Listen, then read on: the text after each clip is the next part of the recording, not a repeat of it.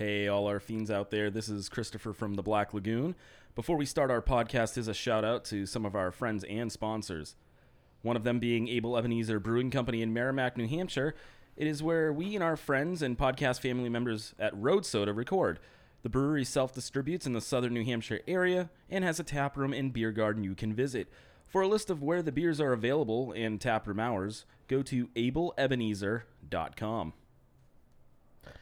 Good evening, all you creepy peeps. Reanimator Rob here. Road Soda is a weekly podcast hosted by Mike, the head brewer and co-founder of Able Ebenezer Brewing Company, and Brendan, distributor for Able Ebenezer and founder of Litter Crew.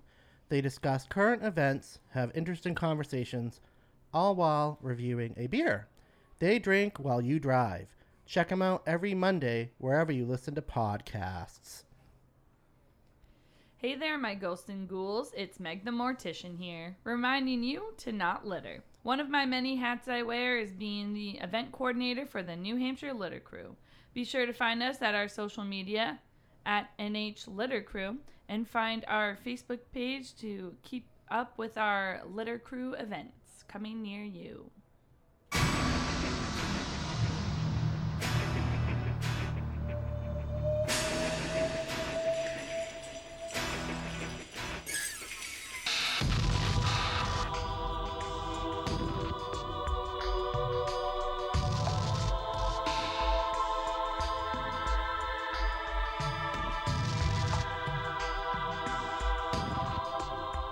Hello, all the monsters out there listening. This is Christopher from the Black Lagoon. Welcome again to another episode of Monster Talk, Season 1, Episode 8. This episode is airing on November 10th, 2021. And tonight, our main event is our review of Scream from 1996. And we also have our first guest on the podcast, Brendan DeKemper from New Hampshire Litter Crew and Able Ebenezer Brewing Company and Road Soda. Woo! With me. Hey, welcome. Yay! What's going on, everyone? Hey, Brendan. And I also like to welcome my hosts. Reanimator Rob. And Meg the Mortician. What have you guys been up to since the last podcast? So considering that we recorded our last podcast 2 days ago, but actually there's some stuff going on.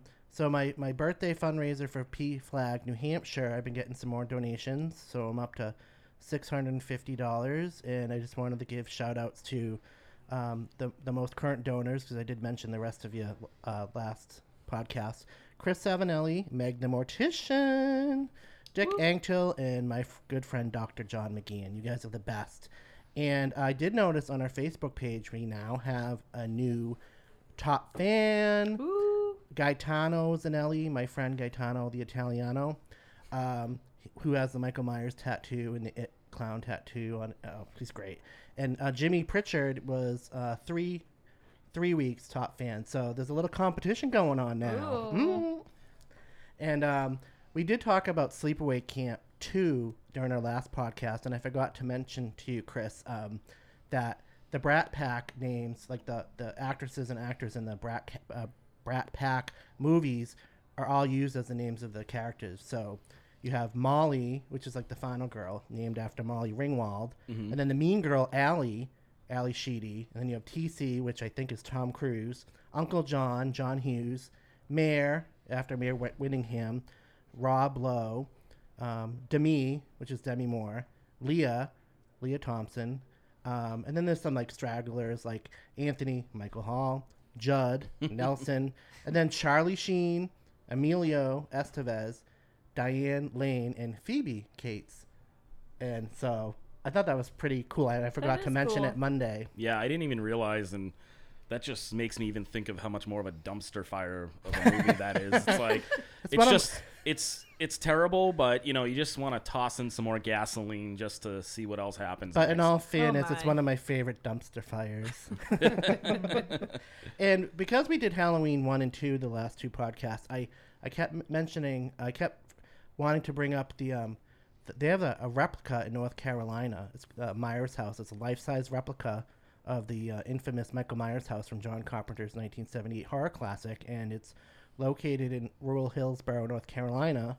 and is the personal residence of horror fan Kenny Caperton. So it looks really cool. It looks like really like there was a lot of work put into it. And Yeah. that could be like another road trip.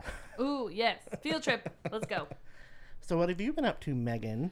So I walked into Spirit Halloween the other day to get fake blood, and then I walked out with like $130 worth of decorations. You can easily do that. Yeah. So I'm redecorating my room, but. And what kind of fake blood did you get? I like the spray kind because it's easier to like get the splatter effect, in my opinion. Because I was lost I did we went to a Halloween party this last weekend and I bought fake blood and I did a head wound on Tony's forehead and we called them head wound Harry and and I bought gel blood but it wasn't like thick enough and so like it just wasn't. I couldn't get like a really deep looking cut and everybody still thought it looked good, but they have so many types of blood. They have like vampire blood, stage blood, like mouth blood, and then the gel blood. And I'm like what the hell? Mouth safe. I've tried the capsules before, and they're honestly not great at all. Yeah. But I did. This girl on TikTok I saw. She says she just uses like the little like frostings that you would write on top of a cake. Yeah. Just that. That's what my friend Rick Wayland recommended, actually. So thank you, Rick, for that tip. Yeah. See? Yeah. But other than spending money at Spirit Halloween, I watched Scream and, just been, doing my spooky thing, getting decorations. Nice. Yeah. What about you, Chris? Me. I went to a concert last night to see a friend of mine. His name is Dylan DeCarlo. He's in the band Pig City, which is a hardcore metal band. I think it's originally out of Arizona, but he's tour managing for Gullo, who is a friend of ours, who I just recently met last night. But he's a friend of some friends. He's more of like that YouTube hip hop style of musician, and so he played at the Brighton Music Hall down in the Boston area last night. Nice. So went down there. Had a little bit too much to drink, got home, decided to try the Slipknot whiskey, the number 9. It's pretty rough stuff. It's corn whiskey, and then my brother flew back to Florida today, so last night we hung out and played Nintendo till I was passing out playing Gauntlet 2 with him. Oh, wow. Like, seriously, just falling asleep battling people. I love Gauntlet 2. So, other than that, worked all day today, and now we're here doing the podcast, and I'm getting ready for going to LA next week to practice lots of music and play a few shows. So Well, have fun and have a safe trip. Thank you. So But Brendan, what spooky things have you been up to, or in general, what you been doing? Spooky things. Because I'm all into all that creepy shit. Or is life scary enough? I think life is scary enough for me. Yeah. No, life's good. I'm happy to be on the podcast with you guys. It's always fun to. Happy to have you. Oh yeah. Yeah, it's just fun, like to jump on other people's sets, even though we record in the same place. But it's always cool seeing the new vibe and seeing people, in their own space interacting. So. And I love the Road Soda podcast. I appreciate it. And your work on the Litter Crew is amazing. No, thank you. I appreciate it. I know, Mike's a big part of that Road Soda podcast. Yeah. He kills it. I just get half the credit. Yeah, he's always editing that in here, and of course, thank you to Meg for being part of the Litter Crew as well. Yeah. She has a big role in that as well. Yeah. Absolutely. And then, with Litter Crew too. We have an event 2 weeks, or I don't know when this podcast is coming out, but November 7th. November 7th. That'll be before this podcast comes out. So Okay. Yeah, never mind. You can cut that out. I might just leave it in. It's funny. It's natural. November 7th. We had a cleanup. Yep, we had to clean up. That's awesome. Yeah, thank you, Brendan.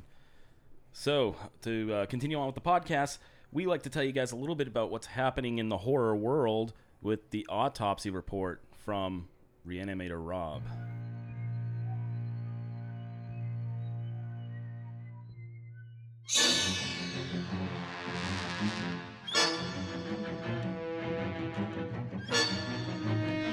Reanimator Rob here, and I'm feeling evil tonight. I'm giving Megan the evil eye right now as I talk. So Evil Dead Rise is coming out soon. So 40 years after the release of Evil Dead, the supernatural horror trilogy created by Sam Raimi is rising from the ashes. A new installment titled Evil Dead Rise is in the works at New Line Cinema, according to Variety.com. Unlike its predecessors, Evil Dead Rise will get the streaming treatment with a launch on HBO Max set for the US. Meanwhile, in United Kingdom, the movie will get a theatrical release via Studio Canal and in France through Metropolitan. And if you don't know too much about the film, Raimi created the series and directed the original film, 1981's The Evil Dead. And its two sequels, 1987's Evil Dead 2 and 1993's Army of Darkness at New Line. He won't be returning behind the camera to direct, but he will serve as an executive producer with Bruce Campbell, who starred as series protagonist Ash Williams. So unfortunately, Campbell won't appear on screen either in the upcoming entry. Evil Dead veteran Robert Tappert is also returning to produce the next chapter in the seminal horror series. And according to website bloodydisgusting.com, filming is more than halfway complete under Lee Cronin's direction, which reportedly includes lots of blood and Easter eggs. Yay! We love blood here on Monster Talk Podcast. And the latest entry in the series includes a female heroine and takes place in an LA apartment building rather than a cabin in the woods. It stars Elisa Sutherland, Lily Sullivan, Gabriel Eccles, and Morgan Davies, and it's coming out in 2022. Excellent. And to continue on my evil streak, NECA is celebrating 40 years of The Evil Dead with a brand new Ash Williams action figure. So according to Tommy Tuna of the Horror News Network, Ash Williams is back and he's armed to the hilt. The iconic character from The Evil Dead has been reimagined as a striking action figure by the National Entertainment Collectibles Association, which is NECA, as reported by ToyNewsy.com to celebrate the 40th anniversary of the groundbreaking horror film.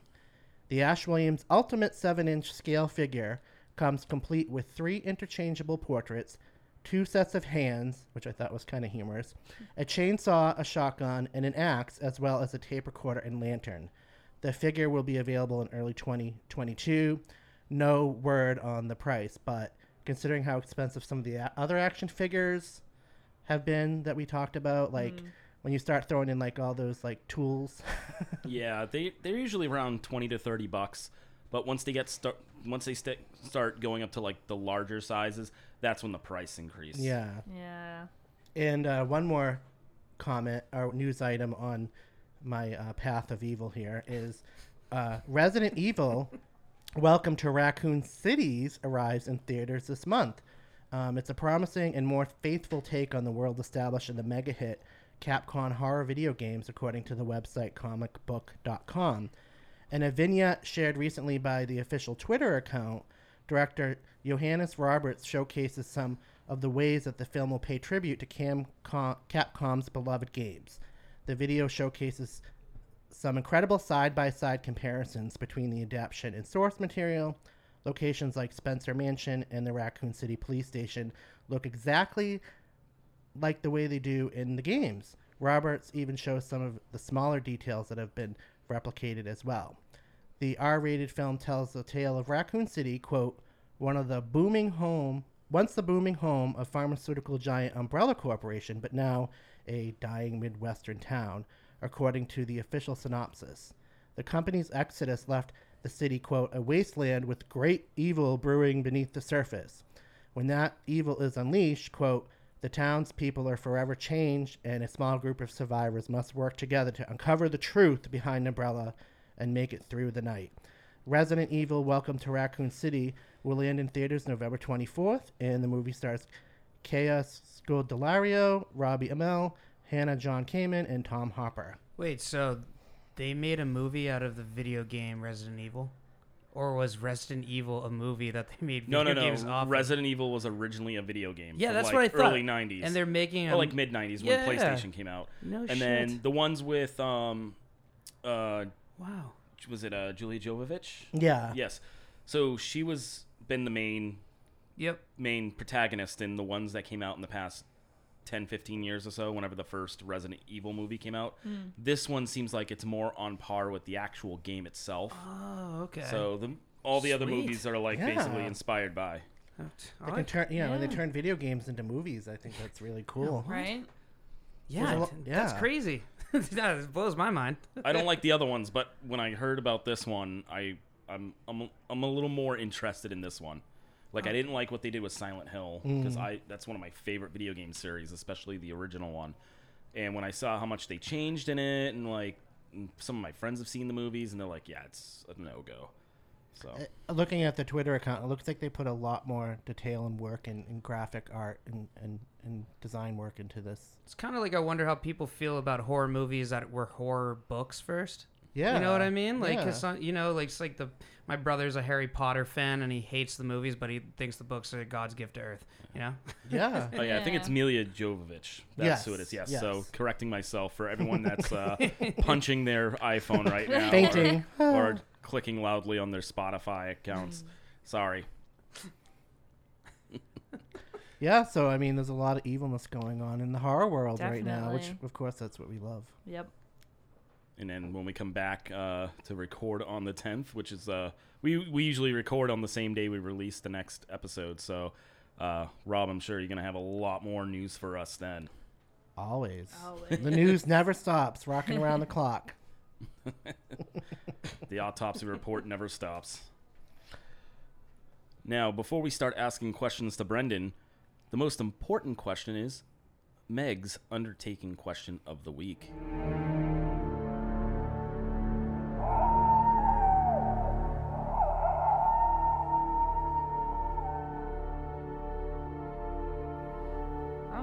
Meg the Mortician here with the undertaking question of the week.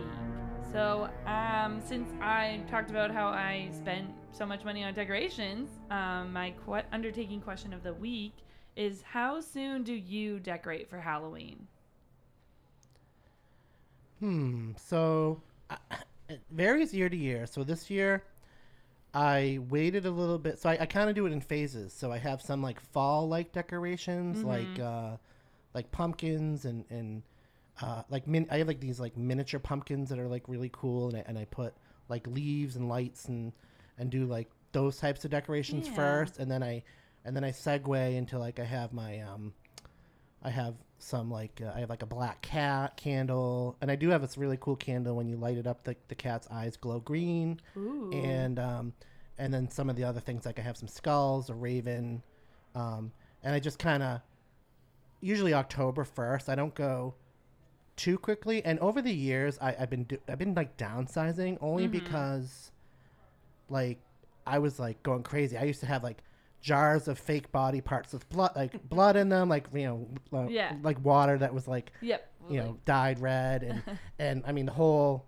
like first floor was like Halloween, and but then like Thanksgiving comes, and then Christmas is there, and it's like there's still too much decorating, so I'm like it's a little bit downsized on for Halloween, and then for Thanksgiving I have like my mom made the ceramic cornucopia like when I was a kid, and I got that, so I have that. And then Christmas, I do start decorating for Christmas, and I have some like old like vintage decorations that I got from my mom, but that's like a little bit more work because it's a lot more Christmas decorations. But as I get older, I'm like downsizing, but I still like to keep it spooky. But so October is usually, I don't want to do it too early because I love summer too, so I don't want to. That's like fair. I'll try to wear shorts all the way up through. Even like I'm surprised I'm not wearing them now, but I want summer to last as long as possible. Yeah. What about you? So me personally, like when I was still living at home, like as early as my mom would let me, pretty much. Like I think one year it was like September 15th. Yeah. And I was like, I want to decorate right now. Nothing wrong with that. Yeah. And this year, I think it was a little bit later, so like closer to the first weekend in October, I think.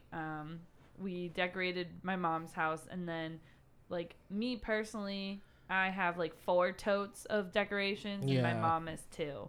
So and I brought one over to my apartment. So Oh. yeah, so I was able to like, have like bring some to my apartment, but most of it is at my mom's just because I have a lot. Yeah. Over the years, I've just collected, once I started getting a paycheck, I started going to Target, started going to like Christmas tree shop. I love Halloween decorations. Oh, me too.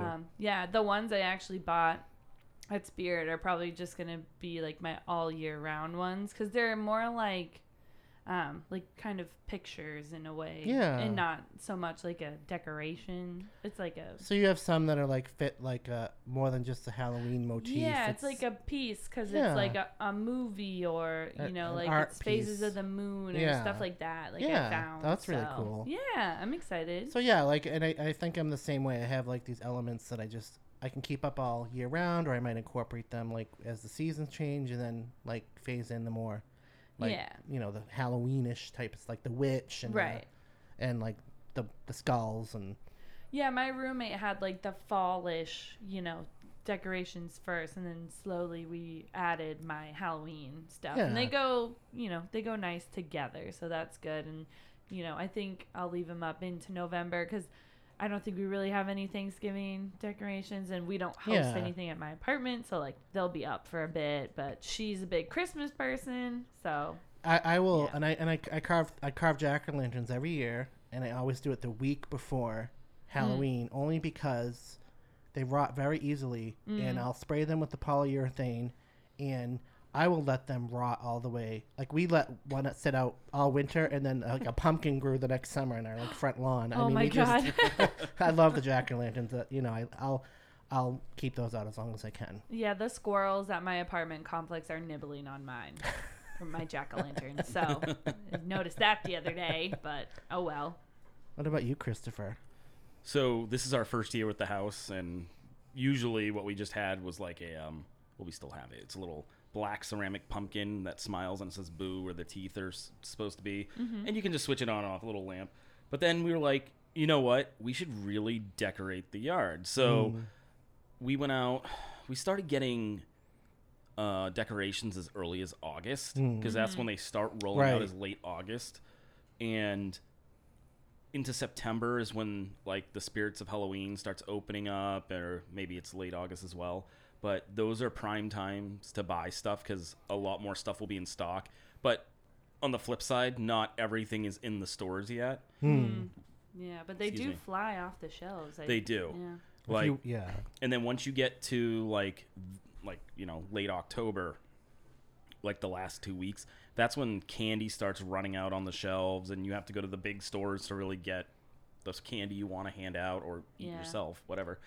And No popcorn balls. yeah, I was just saying that. Yeah, I was just thinking the same thing. We end up with popcorn No balls. popcorn balls. I think we started decorating in September when it was still warm out. So our two like square shrub bushes by the real front door, we use like the side door to go in and out of the house, but it's already like stretched out, spider webbing all over it. We got like 3 different kinds of like spiders, and cool. even little rubber spiders just to kind of decorate the bushes. And then we got tombstones that go in, we're all like, right in front of the house, and a bunch of plastic skeletal parts. And then I have a full-size skeleton sitting in one of our porch chairs. Nice. Oh, I love that. I taped a beer can to one hand, and he has a Awesome. Prohibition Yes. pig hat on. And like there's a switch behind the skull itself, and you flip that on and his eyes glow red. Oh, nice. We've replaced the light bulb for people to see when they come in at night. Yeah. Oh, yeah. It's now like a black light. Oh, Ooh, cool. nice. And last night when I get home, I was like, oh wow, that's cool. The red eyes with the purple Yeah. light it looks eerie. It's really, really cool. Nice. We got a couple of zombie gnomes from Christmas tree shops. I love gnomes. Stuff for the front doors, and then we just amassed a bunch of other little pieces in the house, and Grim Reapers and all that stuff. So you did remind me. So we didn't decorate too much outside this year because we're going to Spooky Bear in P-Town. But usually when we have a Halloween bonfire, we put up some lights this year in the front. But usually we do the back, and we have a lot of creatures. We have a vampire and a witch, like all like life size, and then we have this transparent ghost that goes, and it's we do the full the full shebang. A goal Cool. of mine is when I do have my own house and yard someday that I will get the 12-foot skeleton from Home Depot. And it will be up all year round. Savage. Oh, that's what I told my girlfriend. I'm like, even when it's like wintertime, we just put a Christmas hat on it for Thanksgiving. Yeah. I don't know. Just Get- put like get a bunny pilgrim ears hat. for Sure. Easter. It's versatile. It's Yeah. perfect. Yeah. Yeah. What about you, Brendan? I mean, this year I didn't do really anything just because like all of our decorations are in storage. So my mom sold her house and she is huge into decorating. So we have like 8 totes of Yeah. Halloween stuff, but it's buried in the back of the unit. So I couldn't Yeah. get to it. But I know Kimmy has like, she has some skull things that we keep out all year round. It's kind of like you guys were saying. We kind of have Christmas lights in the house in our Yeah. bedroom hanging up Yeah. year round. We're just kind of those weird people that just No, have everything yeah. that intermingles with each other. But I mean, Yeah. Halloween's cool. I always love Halloween, and it's never too early. To I start, agree. you know? I I like agree. that. I like that mindset. I like jumping. I like jumping ahead. And like you said for Christmas, like day after Thanksgiving, that's fine. You can start decorating for Christmas. I don't know. I'm like a decorate early, and leave it up as long as you. Oh yeah, Yeah. as long as you want. I'm a very visual person, so Yeah. I always have some type of lights, like Oh yeah. all year long, outside, inside. Yeah, my I have orange LED lights around my headboard Mm-hmm. Oh, that's because sick. it's good to have like a lower color or you know what I mean, for like your eyes, and then on the back of my TV has like the LED lights as well. So, but yeah, I like orange and reds and stuff. Warm spooky. colors. Yeah. Warm colors. I'm definitely a warm colors person, but Yeah. Now we have to put up a Christmas tree this year, begrudgingly, because a bunch of people got us ornaments last year. I'm like, I usually have a Charlie Brown Christmas tree, but that's starting to Yes. fall apart because it's so old. And we got one of those ceramic Christmas trees that seem to be all the rage again since, I don't know, the 70s, Oh yeah, 80s. yeah. Yeah. I have You one of know? those that I got from my mom. Yeah. have you ever made a Halloween tree?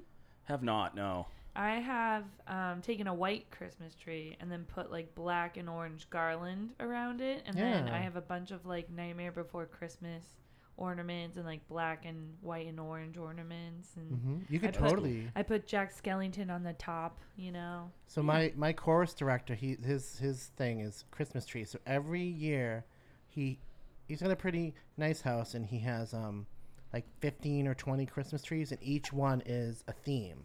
So he's got like the Disney ornament tree, and he's got the Halloween tree, and I mean they're fabulous. So that would be a really good idea for you, Chris. Like I could see having like those all the Halloween, like a Michael Myers ornament and like a Jason ornament and like a Children of the Corn ornament or Ghost Face ornament. Yeah, I think that'd be cool. Maybe. I don't know. Trees remind me of Christmas. I hate Christmas. I know. You That's all right. curmudgeon. But thank you. Yeah. I don't care. Call me what you will. Yeah, I a bit hate of a Christmas. Scrooge. Mr. Scrooge. I just disagree with everything Christmas is about, and it's not what it's supposed to be, and there's just nothing but expectations and pissed off people on the road, and I can't stand both. So So you would like the song that we sang a couple years ago in the chorus called "Dashing Through the Slush." Yes. Yeah, pretty much, yeah. It was pretty much like the same sentiment, nice. and you're not wrong. Wow, those were all great answers. Thank you for partaking in the undertaking question of the week, guys. I'd say the last 2 episodes we've gotten really deep thoughts and I know, talking. Off like a simple question. Yeah, That's I love right. it. It's good. Awesome. It's good. So this week we do not have a record of the week, but we are gonna be talking to Brendan for the record. Hey. That's why I'm gonna tie this in. Damned. What? Jesus, the camera, hurry! My name isn't Jesus. As we said earlier, Brendan is our first guest on our podcast, so thank you, Brendan, for being Yeah. on and wanting to be on, of course. Yeah, excited to have you on. Yeah. Brendan is, like I said earlier, he's part of the Road Soda podcast. He runs and created New Hampshire Litter Crew, and he also works here at Abel Ebenezer Brewing Company. So, yeah, Brendan, welcome. What's up, guys? Yeah, I'm excited. This is awesome. I guess we'll start off by just asking you, tell us a little bit about yourself. Introduce yourself. I know I kind of started for you already, but I like long walks on the beach. Yeah, I was gonna say, love the sunsets. a long walk off the shore pier. Yeah, I mean, recently married, which is cool. Yeah. Oh, You know, yeah, I was at the wedding. yeah, that was So was Chris. Yeah, that was a good time. I mean, Yeah. And you had a beer boy at your wedding. I did. It's very popular. That went viral. yeah, go check out my TikTok.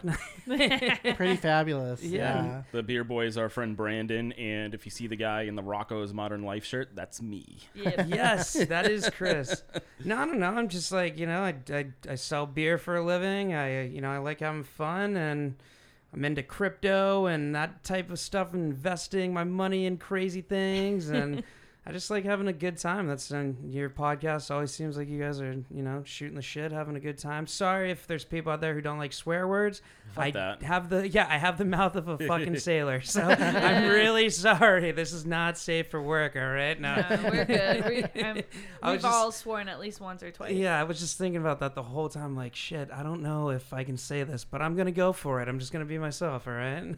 Hey, we don't want you to not be yourself. Yeah. Yeah, no, I don't know. Whatever you guys want to know, or if you have any questions or anything, or Well, yeah, that's part of being a guest on the podcast.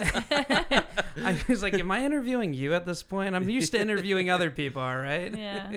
So, how did Litter Crew start? Yeah. So, Earth Day 19. Wow, I don't know. This is my third. Yeah, 2019. Yeah, Earth Day. Kimmy, my wife, woke up and she was like, "Hey, it's Earth Day. We should do something good for the environment. Let's go pick up trash." And I was like super hungover. I was like, "That's stupid," and I was like, "I don't want to do this."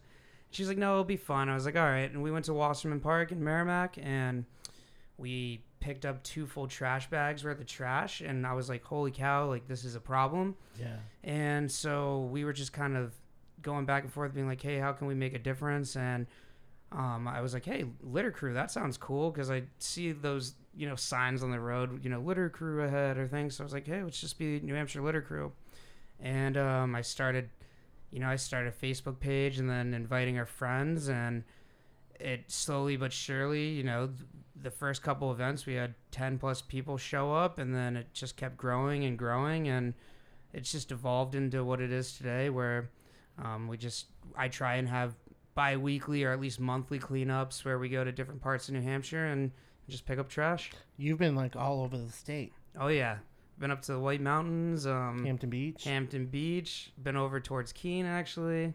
Yeah, we go. I mean, most of our cleanups are local, as Megan knows, just because we're based out of Merrimack. But Yep.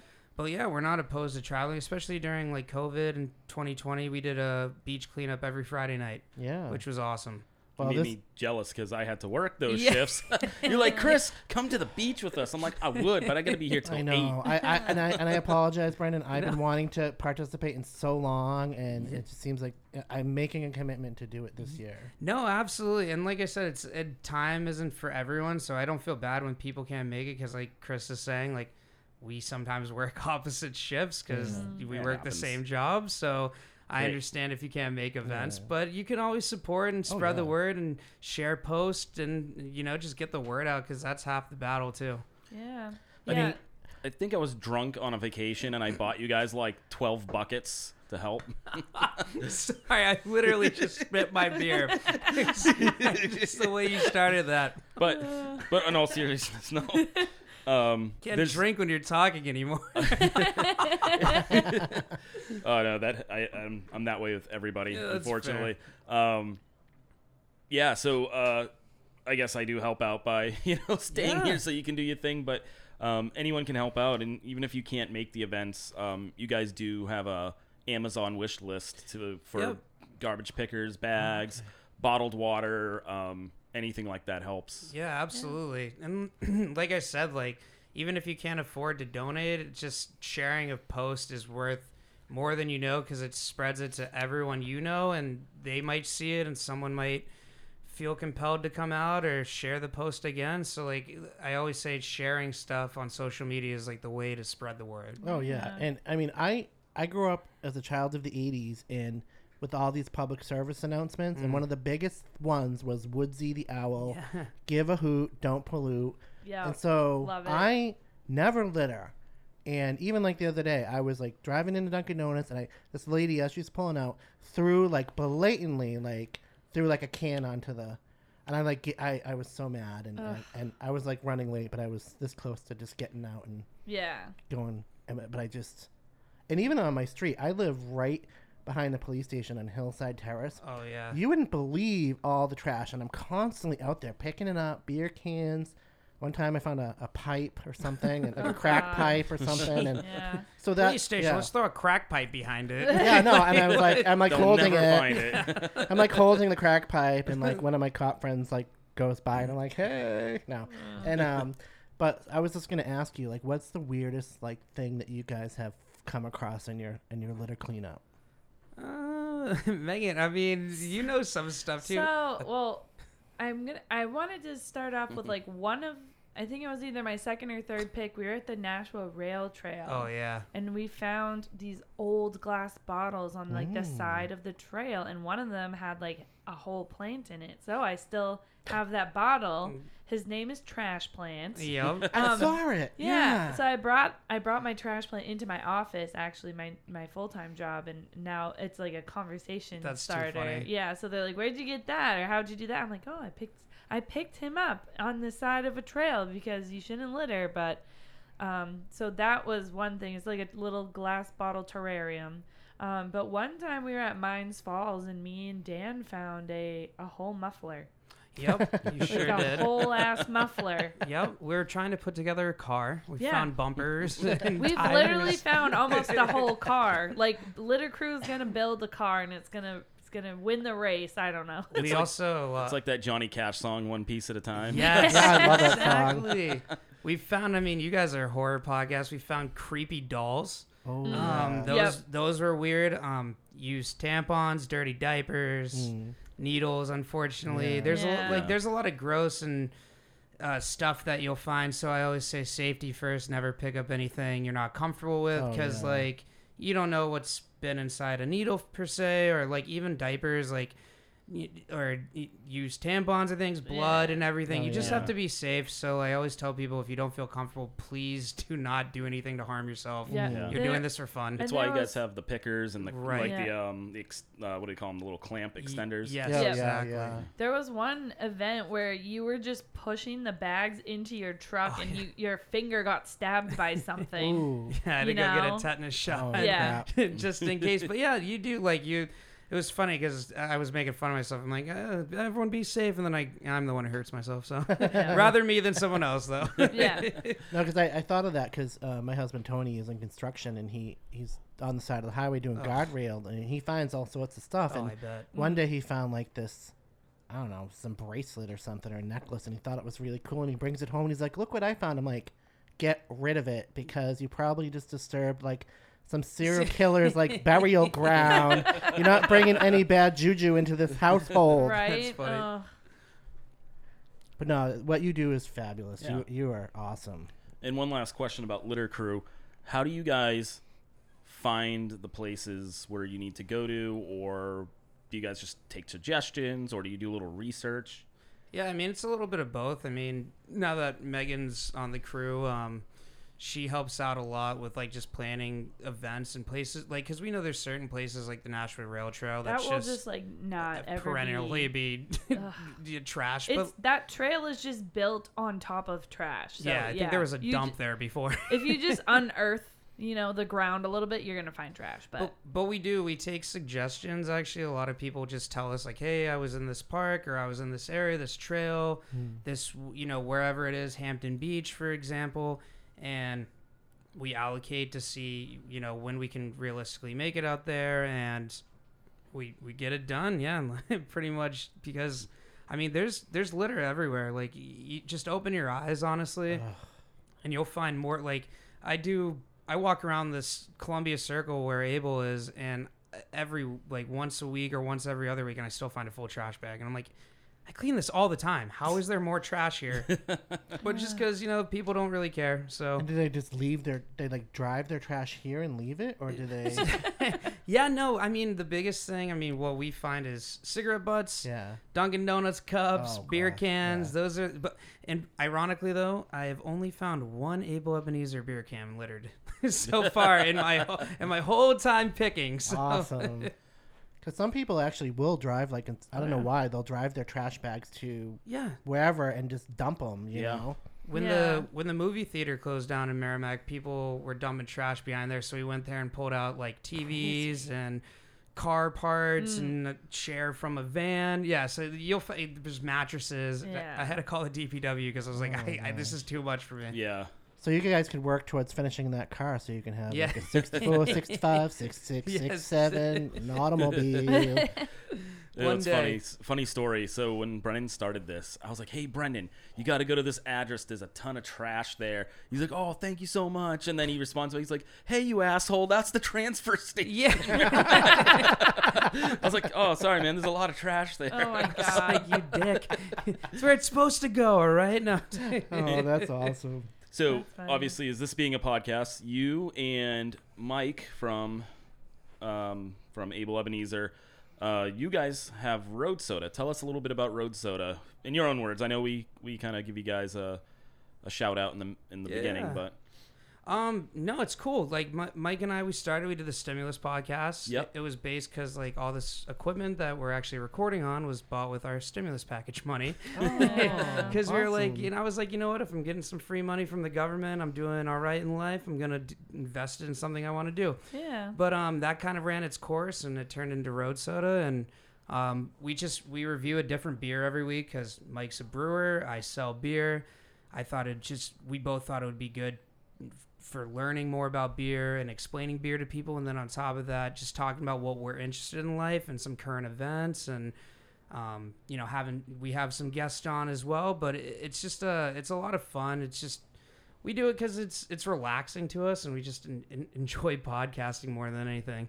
I mean, it's like Mike's wife Caitlin said, it's like our therapy session. Absolutely. Yeah. well, everyone's gonna hang out with their friends and do something they like. Like my girlfriend's like, thank God you're going out with Andy tonight. And she's like, if you're not coming home, just let me know. I'm like, all right. Or if I'm doing this, she's been very supportive. And I know Tony's been supportive of you, Rob. And I'm single as fuck. Yeah. Meg's like, I do what I want. This is nice for me.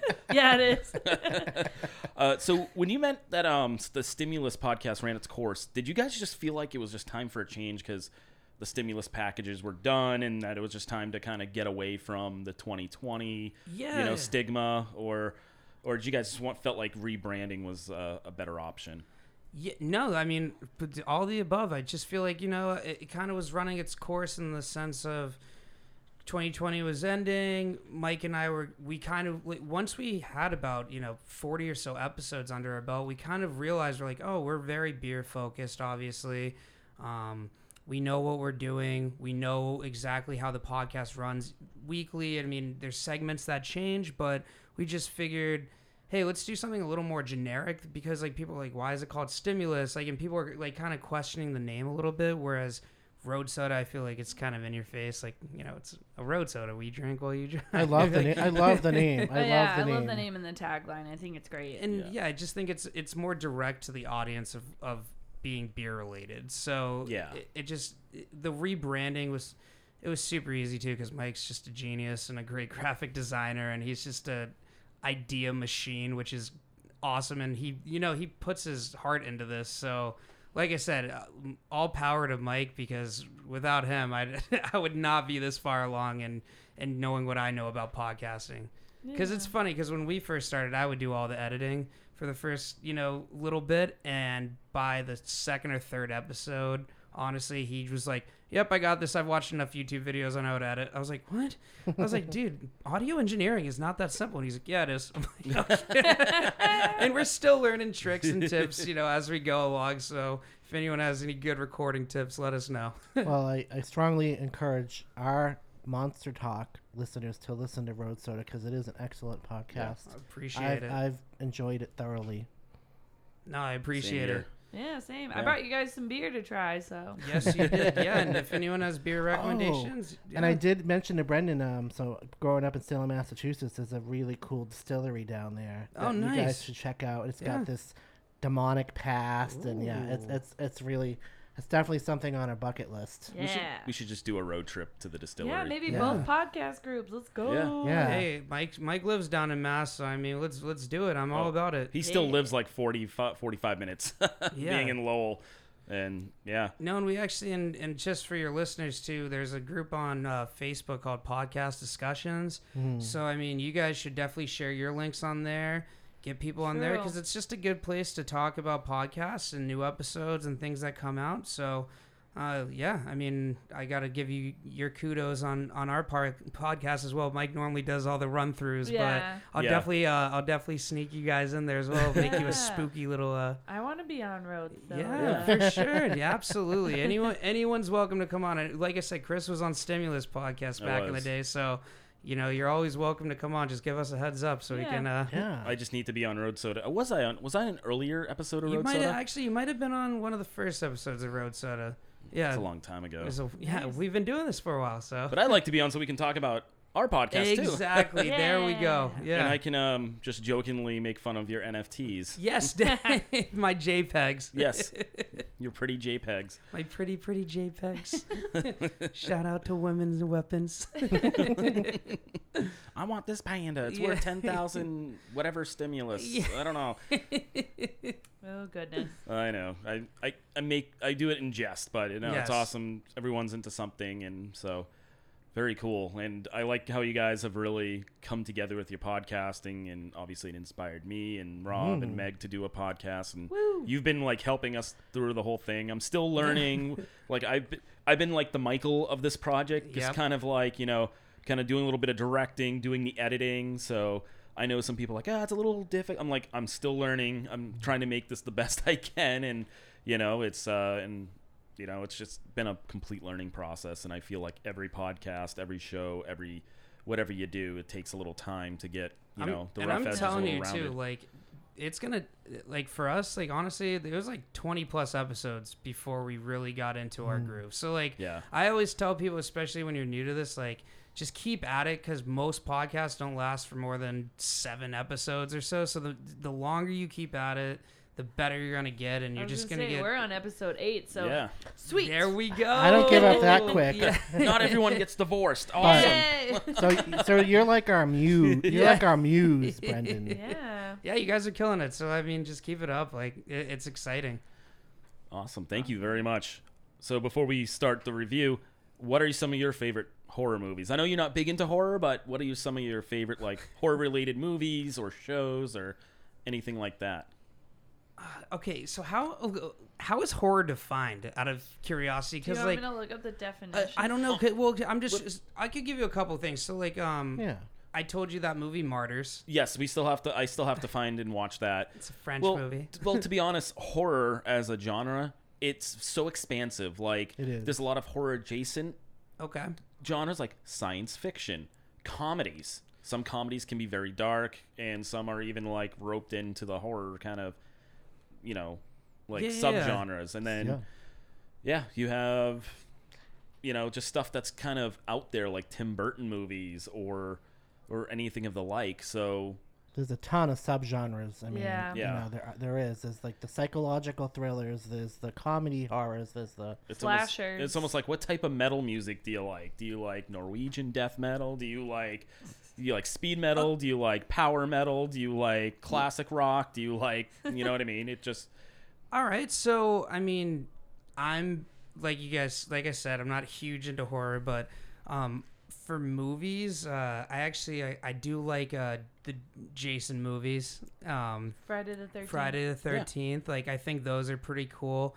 I also TV show wise, Stranger Things. I don't know Yeah. Stranger Yeah. Things. like I'm actually a huge fan of Stranger Things, so I do like I like aspects of horror, but I just for my daily life because I'm such a put it in your like mind type person that I don't always like seeing the graphic nature of things all the time. Like I don't know, like when I watch someone get murdered in a movie, then I go and have nightmares. Like, honestly, it's like, it's so my brain doesn't compartmentalize things the same way as other people's. Oh, okay. But horror has its time and place. Like, I mean, like I said, I've seen Scream. Scream's a badass movie. I've seen the Nightmare on Elm Streets and, those type of movies, and some of them are good, some of them suck, but it's just, in my opinion, but it's just, it's all based on how it is. Also, why am I blanking on that movie with Jack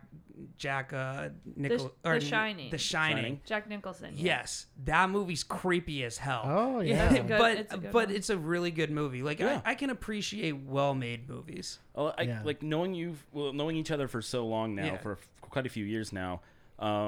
You've always been like someone who's really into PMA, positive mental attitude, and I don't know how you are so positive every day. Well, I am just so cynical but caring. You know what I mean?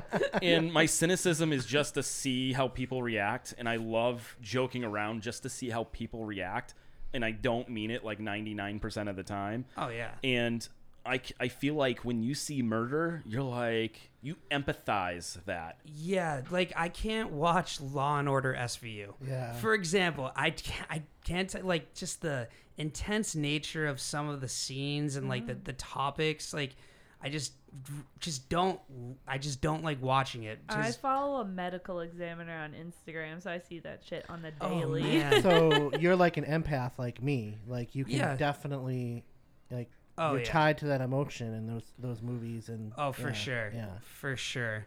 I can see you like getting into, because if you like Stranger Things, because Stranger Things does have like an 80s vibe to it. Yes. Like you really getting into maybe some of the 80s and late 70s classics, because those are my time period and those are my favorite horror movies. Yeah, and that's where Stranger Things gets a lot of their ideas from. It's like such an amalgamate of like parts of those movies from that time. Oh yeah, absolutely. And like I said, I'm not against it at all. It just depends on the type of movie, right? Yeah, definitely. Yeah, or TV show. So different strokes for different folks, as I always say. And I always and I'm also the type of person too who's like, if I'm gonna watch horror, besides maybe Stranger Things, I like to watch it with groups of people. That's the funnest thing. And so I'd rather be around a group of people. So at least I'm like, all right, I know if I'm going down, we're all going down. You know? Yeah. and you might really like, because Stranger Things too is kind of got like that sci-fi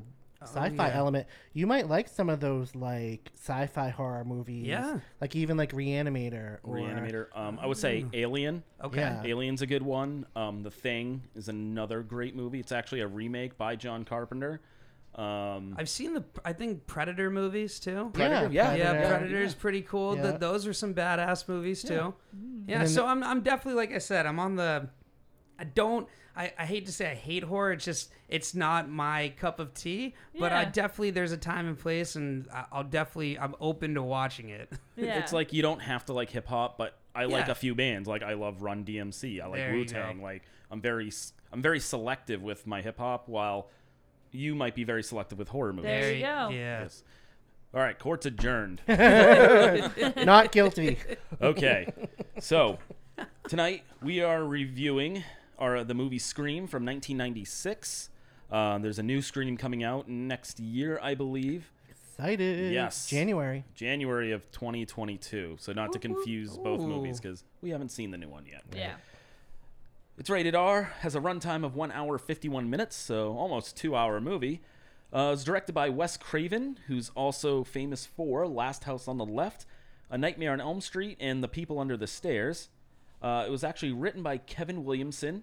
He also has written Scream 2, The Faculty, and I Know What You Did Last Summer. A lot of these folks from this movie, you'll see, have done a lot more of the horror movies that have come out in the mid to late 90s. Cast. This is very star-studded. Yeah. Sydney, played by Nev Campbell, also in Scream 2, 3, 4, and the 2022 Scream continuation. Wild Things and The Craft. I love The Craft. Oh yeah. Yes, I watched that as part of my 31 days this month. Last month, I should say now, when this comes out. Oh, right. I know, the timing of these podcast episodes are crazy. Yeah. Billy, played by Skeet Ulrich. He was in The Craft and Into the West. him coming into the craft actually helped Neve Campbell make her decision to be part of this movie. Originally, after the craft, she didn't want to be in another horror movie. So Skeet Ulrich kind of like, she's like, oh, you're going to be in it? Okay, cool. Wow. He's also Lars Ulrich's brother from Metallica. Oh, nice. Yeah. Mr. Prescott, Sydney's dad, played by Lawrence Hecht. He's also in Scream 3 and Searching for Fortune. Gail Weathers, played by Courtney Cox. She's in all of the Scream movies. Obviously, she was on Friends, and she was on 3,000 Miles to Graceland. Kenny, W. Earl Brown, he was the cameraman for Gail. He was in Season 1 of American Horror Story as Phil Critter. He's in Deadwood and Black Mass. Deputy Dewey, played by David Arquette. He was in Buffy the Vampire Slayer, Scream, all the movies, and Pee-wee's Big Holiday. I forgot he was in that. Stewart, played by Matthew Lillard. He was in SLC Punk, the remake of 13 Ghosts in 2001, and of course he was in Scooby-Doo in 2002. Shaggy? He's so hot. I'm going to say it right now. I love Matthew Lillard. I forgot this guy was in there, but Cotton Weary, played by Liev Schreiber. He's also in Scream 2 and 3, Goon in Goon 2, and he's the lead role on Ray Donovan, the TV series. Oh. Randy, he's played by Jamie Kennedy. Scream 2 and 3, he was in Son of the Mask, and Harold and Kumar Go to White Castle.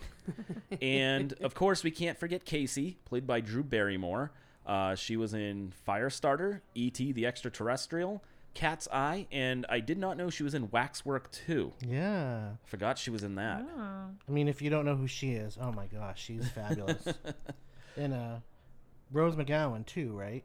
Rose McGowan. Oh, I skipped her on this list. Thank you. Tatum, played by Rose McGowan, also in Jawbreaker, Planet Terror, Death Proof, so both of the Grindhouse movies, and she was in Charmed.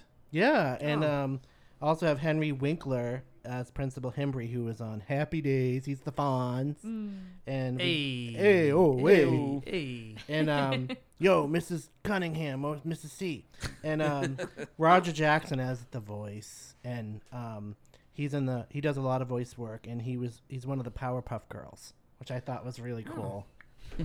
Which one? Wait, I don't one know. of the Powerpuff Girls, or is he like Is he the on- monkey? Well, it says Mojo. he's in the Powerpuff Girls. The I'm sorry. Powerpuff Oh, okay. Girls. And he does like voices for the Sims games and the Wild Thornberries, and yeah, so Awesome. yeah. He doesn't say nice words in this movie. No. Not in this one, no. Music by Marco Beltrami. So the scores he's done include Screams 2 and 3, The Faculty, The Crow's Salvation, Dracula 2000, and Cursed. Synopsis: years after her mother was murdered, Sidney Prescott starts getting stalked and harassed by an unknown person who is murdering people in a small community. The stakes get higher as she suspects that someone she knows may be the killer, or does she?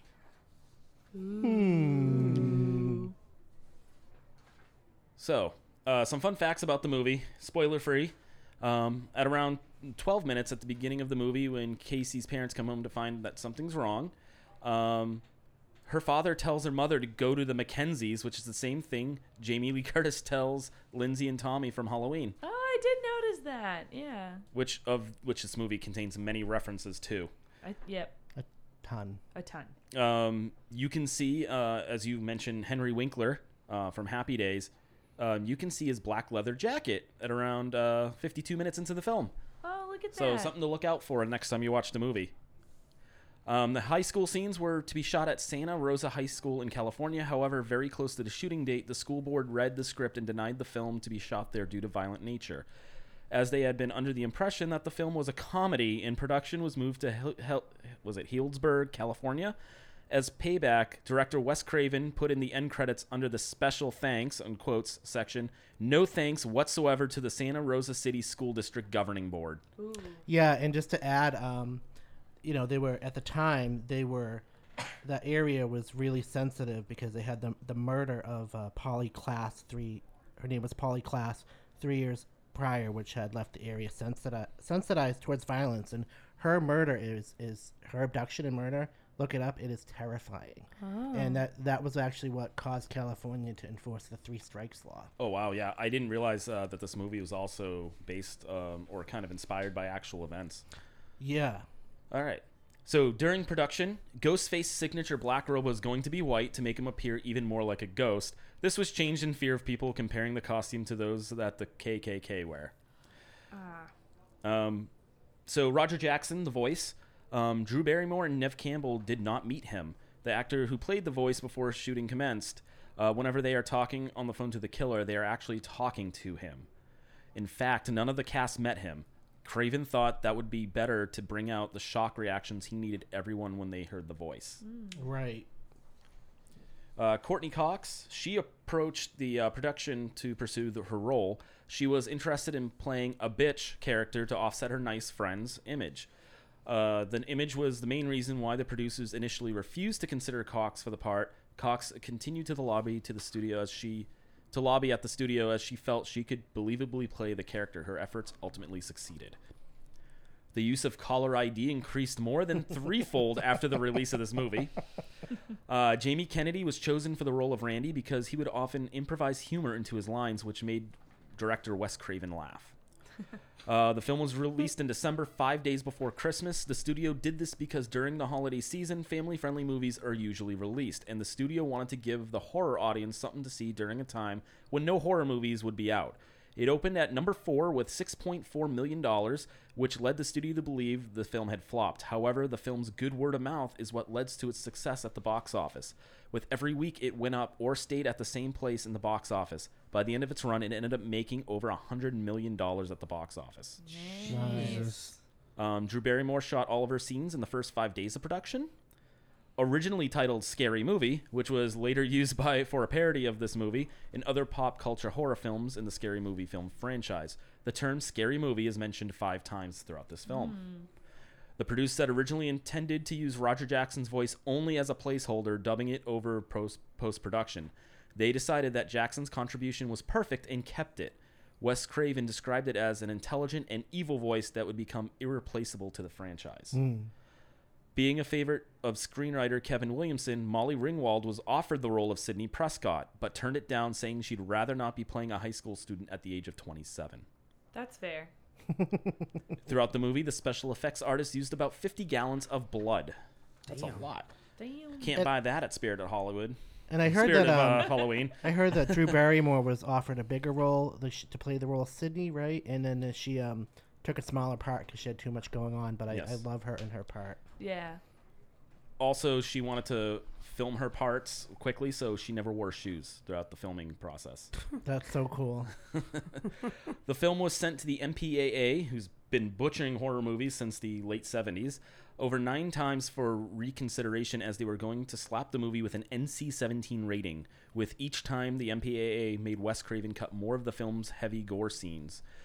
Bob Weinstein eventually had to step in, which secured the film's R rating. Wes Craven wanted to know what Bob Weinstein had said to the MPAA to give its film the R rating. He told them to view the film as a comedy and not a horror film. This completely changed the MPAA's viewpoint. Really? Yeah, something about this movie and being a comedy. I don't get it. Interesting. Rose McGowan dyed her hair blonde for the role of Tatum in order to contrast her naturally brown hair from that of Neve Campbell. Wes Craven initially turned down the film. He was already busy developing a remake of The Haunting and was considering distancing himself from the horror genre. He signed on to direct after Drew Barrymore agreed to appear in the film. Also, he was confronted by a young little boy fan who was about 10. The boy accused Craven of going soft and that he had more guts back in the day when he was making movies like Last House on the Left. Oh. That pushed him over the edge, and he called the people at Miramax and agreed to do Scream. That's funny. Wow. As revealed on The Directors in 1997, from 1997 and 2007, Wes Craven originally turned down this movie because it was too violent, but reconsidered making one more gory movie for the hungry fans who continually told him that his best movie was The Hills Have Eyes. Oh, damn. Wes Craven had seen Neve Campbell in Party of Five and asked her to audition for the part. He believed she could portray a character who was innocent, but who could also realistically handle herself while dealing with the physical conflict and emotions required by the role. The Mask is based on a few things: the painting Scream by Edvard Munch, the characters on the cover of the Pink Floyd album The Wall, and the ghostly characters that appeared in the 1930s Betty Boop cartoons. The Mask is stark white and depicts a caricature of someone screaming and crying at the same time. Designer Slayerton stated that the mask displayed different emotions. It's a horrible look. It's a sorry look. It's a frantic look. Yeah. Joaquin Phoenix turned down the role of Billy Loomis. Really? Loomis, also from Halloween. Oh my gosh, I know. Which is from Psycho. Joaquin Phoenix. Hooked on phonics, work for me. That's why I can read all these facts. We got a few more before we go to the spoiler time. All the killer's phone calls were really done by Roger Jackson on set with a cell phone. At one point, the crew were contacted by the police demanding to know who they were because they thought there was a real killer making phone calls. The Ghostface mask was first developed for novelty stores during the Halloween season between 1991 and 1992 by Fun World employee Bridget Slayerton as part of the series entitled Fantastic Faces. The mask itself, known as the Peanut-Eyed Ghost, the final design was approved by Fun World Vice President Alan Geller. Wes Craven claimed to have originally found the mask, but later clarified that he had misremembered the event and that it was producer Marion Maddalena who discovered it. She found it while inside a house during location scouting for the film and brought it to the attention of Wes Craven, who set about trying to obtain the rights to use it. Fun World licensing director R.J. Torbert joined Fun World in 1996 and was given the task of naming the mask prior to its film debut, deciding on Ghostface. With the blessing of Fun World owners Stanley and Alan Geller, Torbert felt it looked like a ghost in pain, believing it to be a unique design. The Ghostface design and title are owned by Fun World. Elizabeth Berkley auditioned for the role of Gale Weathers, but was immediately turned down due to the backlash she received for doing Showgirls. If you don't know who Elizabeth Berkley is, she was on Saved by the Bell. Oh, okay. I'm so excited and I just can't hide it. That special caffeine pill episode. Yeah, Oh, oh geez. yeah. Dang kids getting in trouble. Caffeine pills. Kevin Williamson listened to the soundtrack of Halloween 1978 for inspiration while writing the script. Excerpts from the soundtrack appear in the film. And this is the first time Marco Beltrami scored a feature film. Nice. So it's his first movie. Congrats. Pretty awesome. All right. So, Any thoughts before we get into the spoilers? Yeah, just a couple of quick things. So, it is inspired by the real life case of the Gainesville Ripper. The Gainesville Ripper was Daniel Harold Rowling. He was an American serial killer who murdered 5 students, college students in Gainesville, Florida, over 4 days in late August 1990. Rowling confessed to killing 8 people and was sentenced to death for the 5 Gainesville murders in 1994. He was executed by lethal injection in 2006. Crazy. Yeah. Wild. And there's some interesting information about that the Scream movie and its sequels were accused of inspiring and even inducing violent crimes and murders. And let me see what you think about this. But so in January 1998, 16-year-old Mario Padilla and his 14-year-old cousin Samuel Ramirez stabbed Mario's mother, Gina Castillo, 45 times, killing her. The case became known as the Scream murder and fell under intense media scrutiny after the boys claimed they were inspired by Scream and Scream 2. Interesting. Yeah. So, and then, so there's all that. And then there's some other good trivia. So Linda Blair was credited as being a reporter in the movie, which I thought was cool because she's Reagan in The Exorcist. And there's just, the other thing is the party scene near the end of the film runs 42 minutes long.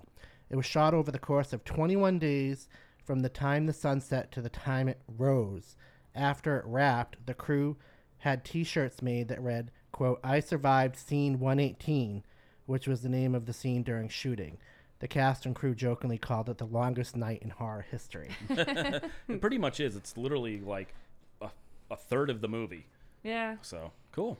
And there's a ton of Easter eggs, and we'll talk about those Oh, as yeah. we go through the movie. Tons of Easter eggs. Brendan was asking, what Easter eggs are. Easter eggs are little, like, things that people will put in movies to remind you of other things. Kind of like Easter eggs in video games. Like, if you play, like Halo, and they put in something from Halo 1 into the new game, you're like, oh, yeah, that guy, or... Gotcha. Or in this one, as we just rattled off a bunch of them, Linda Blair, who is from The Exorcist, is in the movie. So it just relates the two movies together. Yeah. Right. That's sweet. Right. Just as like a throw up. So, for instance, if you watch Nightmare on Elm Street, they really liked Evil Dead. So they put Evil Dead on the TV screen in Nancy's room in the movie. Oh, that's cool. Yeah. So, like, a good example is the Blue Oyster Cult song "Don't Fear the Reaper" is used in not only Halloween but in Scream. And That's so true. when Billy climbs into Sydney's window in the film, you can hear an acoustic version of the song, and he's actually his action of going up the trellis into Sydney's room is almost exactly like the role Johnny Depp played in Nightmare on Elm Street. I mean, almost like they almost look the same and everything. So that's like, That's crazy. yeah. Very cool. Yeah. The thing about Scream is, for those who have never seen it, when the 80s and around the late 80s and the early 90s, the horror genre was really dropping off. Over in England, there was a lot of backlash from horror movies, which they called them the video nasties. I think that's a topic we should talk about for an episode at some point. So even like Silence of the Lambs, a huge award-winning movie, definitely a horror movie. The awards, was it the Oscars or whatever award ceremony it was, they didn't want to say it was a best horror movie. They made it a thriller suspense movie. So Scream really reignited that horror movie, the whole horror movie genre back to where it needed to be in the mid-90s. And then you get a string of horror movies after that, which when I went through the whole cast and some of the crew, you notice that after this movie, they got a ton more roles in a bunch more horror movies leading into the 2000s. And the 2000s weren't that great of a horror movie, decade. But then recently in the past 10 years, it's come back. So like punk rock or metal, it resurges every decade or so into something different. And Like Scream the is Creeper. Scream, yes. But Scream, super important movie for the time, and it just, as soon as that came out, it's on a Rushmore somewhere in somebody's opinion. So Yeah. Right. Meg, any thoughts before? I was gonna say I watched the scary movies, so the parody movies, before ever watching this all the way through. So if I confuse anything with scary movie, just ignore it. But I thought this was a really good movie, so I'm excited to talk about it. Excellent. All right, Brendan, do you have any thoughts about the movie before I start talking about the trailer? Yeah, so this is like that movie I was talking about, that the graphic movies, because it's old school, but it's super gory. Yeah. Sorry, you guys watch a lot of horror, so it's probably not super gory to you, but it's intense. Yeah. In my opinion, I think Scream's just a super intense movie. Get ready for like a fun ride. I mean, it's definitely, you can tell it's filmed in the 90s. It's got that 90s vibe to it, but it's crazy. It's like it's a thriller too. Like in my opinion, because I feel like you get that whole. You guys are going to talk more about this in depth, but it really takes you on this just crazy ride, pretty much. And it's almost one night, right? Like most of the movies in one night. Yeah, Usually, yeah. this one is over the span of a few days, I think. Or a days. couple days, but Yeah. I feel like the bulk of, like you said earlier, the bulk of it is just like one epic fucking night of murder. Oh yeah, but Also, it's I just feel like the plot twist in it they got me so good. I was just like, I did not see that coming. There you go. Oh, yeah. Yeah. I did not think the killer was who the killer was. Is all I gotta exactly. say. That's like, I was like, are you fucking kidding me? Right? I remember seeing it for the first time back in the mid '90s, and I'm like, no way. That's what that's how I felt. I was like, come on. All right, so as always, before we start going into the movie itself, there are going to be spoilers past this point. Spoilers. If you haven't seen Scream yet from 1996, do so. It is one of the major slasher movies of our lifetime, so definitely go see it. Don't just maybe see it. Don't just skip the rest of the podcast. We want you to listen to us. Yeah. We appreciate it. Again, we're going to show the trailer to Scream from 96. And then we're going to get into the spoilers. So if you don't want to hear the spoilers, pause now, watch the movie, or don't, and just listen to whatever the hell else you like to listen to. So, everybody, this is the trailer to 1996's Scream. Hello? Hello? Who is this? You tell me your name, I'll tell you mine. I don't think so. What's that noise? Popcorn. You making popcorn? Well, I'm getting ready to watch a video. Really? What? Oh, just some scary movie. You like scary movies? Uh-huh. You never told me your name. Why do you want to know my name? I want to know who I'm looking at. Someone is playing a deadly game. It all began with a scream over 911. Someone who's seen one too many scary movies. Now, he's taken his love of fear Hello? Hello, Sydney. one step too far. Do you like scary movies? What's the point? They're all the same. Some stupid killer stalking some big-breasted girl who can't act, who's always running up the stairs when she should be going out the front door. It's insulting. There are certain rules that one must abide by in order to successfully survive a scary movie. Number 1, you can never have sex. Hey, it's me. Never, ever, ever, under any circumstances, say, I'll be right back. Because you won't be back. Get another beer, you want one? Yeah, sure. I'll be right back.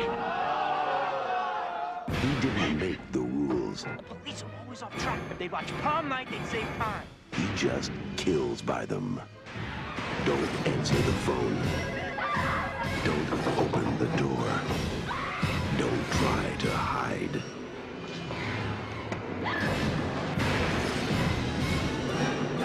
Everybody's a suspect! You're not scared, are you? Scream. All right, and that was the trailer to Scream from 1996. Again, we are going into spoiler mode, so please, if you have not seen the movie, don't want anything spoiled, skip to the end of the podcast or pause and watch before you going back to us. So, Rob, this is your pick this week. Yeah. Why don't you start us off? Sure, I'd love to. So the film opens with a young Casey Becker, played by Drew Barrymore, receiving a phone call. She's home alone from an unidentified caller. At first, it seems as if he has gotten a wrong number, but it soon becomes clear he is toying with her. And, you know, she's making popcorn, and he asks, what's your favorite scary movie? And at first, she's reluctant to answer, and finally she says, Halloween. And so this is our first Easter egg. So there are 2 Easter eggs here from the movies When a Stranger Calls and Black Christmas, because they all deal with an unidentified caller. Oh. And so his voice gets more and more threatening, and Casey becomes frightened when she realizes the caller can see her, and she begins to panic when the caller threatens to kill her and forces her to answer movie trivia in exchange for her life and the life of her boyfriend, Steve, who she sees tied up on her back patio.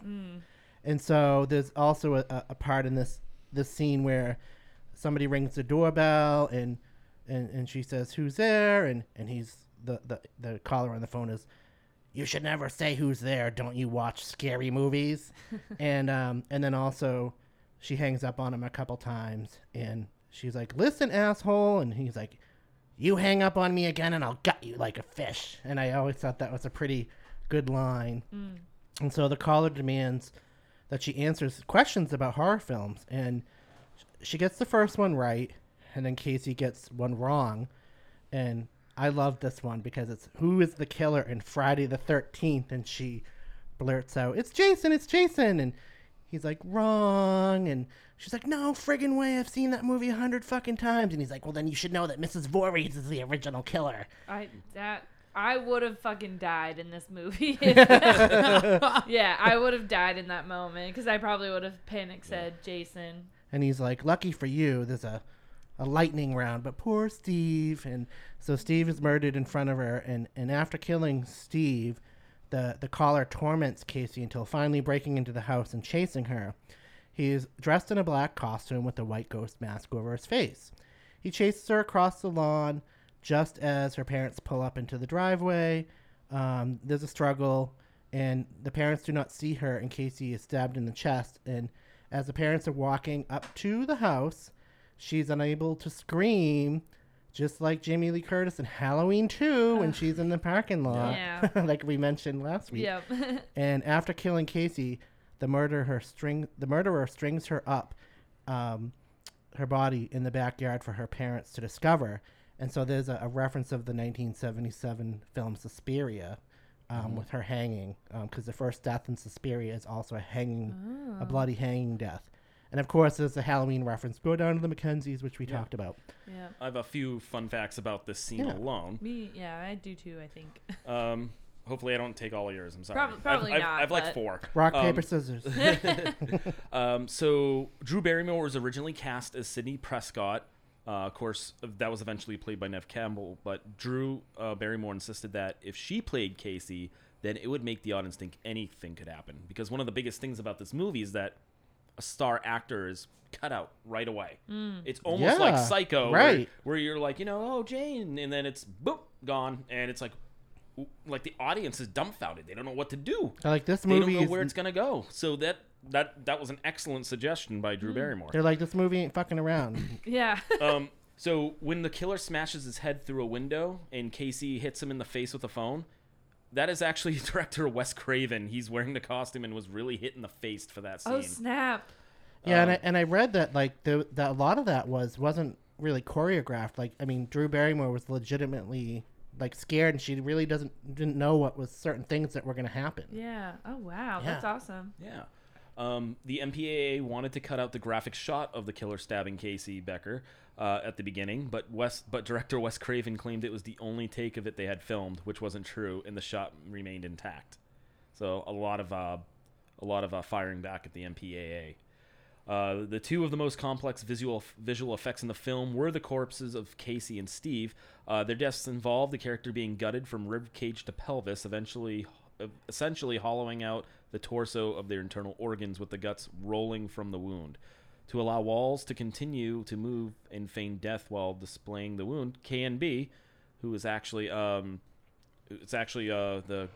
company by Greg Nicotero, and they've done many, many movies. They designed the chair with no back to it. The actor would kneel behind it while his upper body, head, and arms were positioned within the chair's seating area. An anatomical model representing the character's torso and legs were positioned in the chair and disguised so that the actor's upper body and the model appeared to be one piece. The fake abdomen was filled with rubber, latex, and gelatin pieces smeared in fake blood, and the internal organs, which then can fall free. The other effect involved Casey being gutted and hung by the neck from a tree. The team utilized a similar approach, but replicated Barrymore's entire body, as it would be impossible to conceal her real body and display the visual effect of her character having been gutted. That's so cool. And Sorry, thank that was a you. mouthful. No, thank you for explaining the details behind, especially Steve's, because I was always wondering how did they create that death. Yeah. It was pretty good. Yeah, I just wanted to point out, like, when, she first gets the call, and he says, oh, sorry, I must have dialed the wrong number. She's like, it's okay, have a good one, hangs up, and he calls back, and then he's, like, apologizing, but then he's like, oh, I want to talk, and she just goes, they've got 900 numbers for that, and see ya, and hangs up the phone.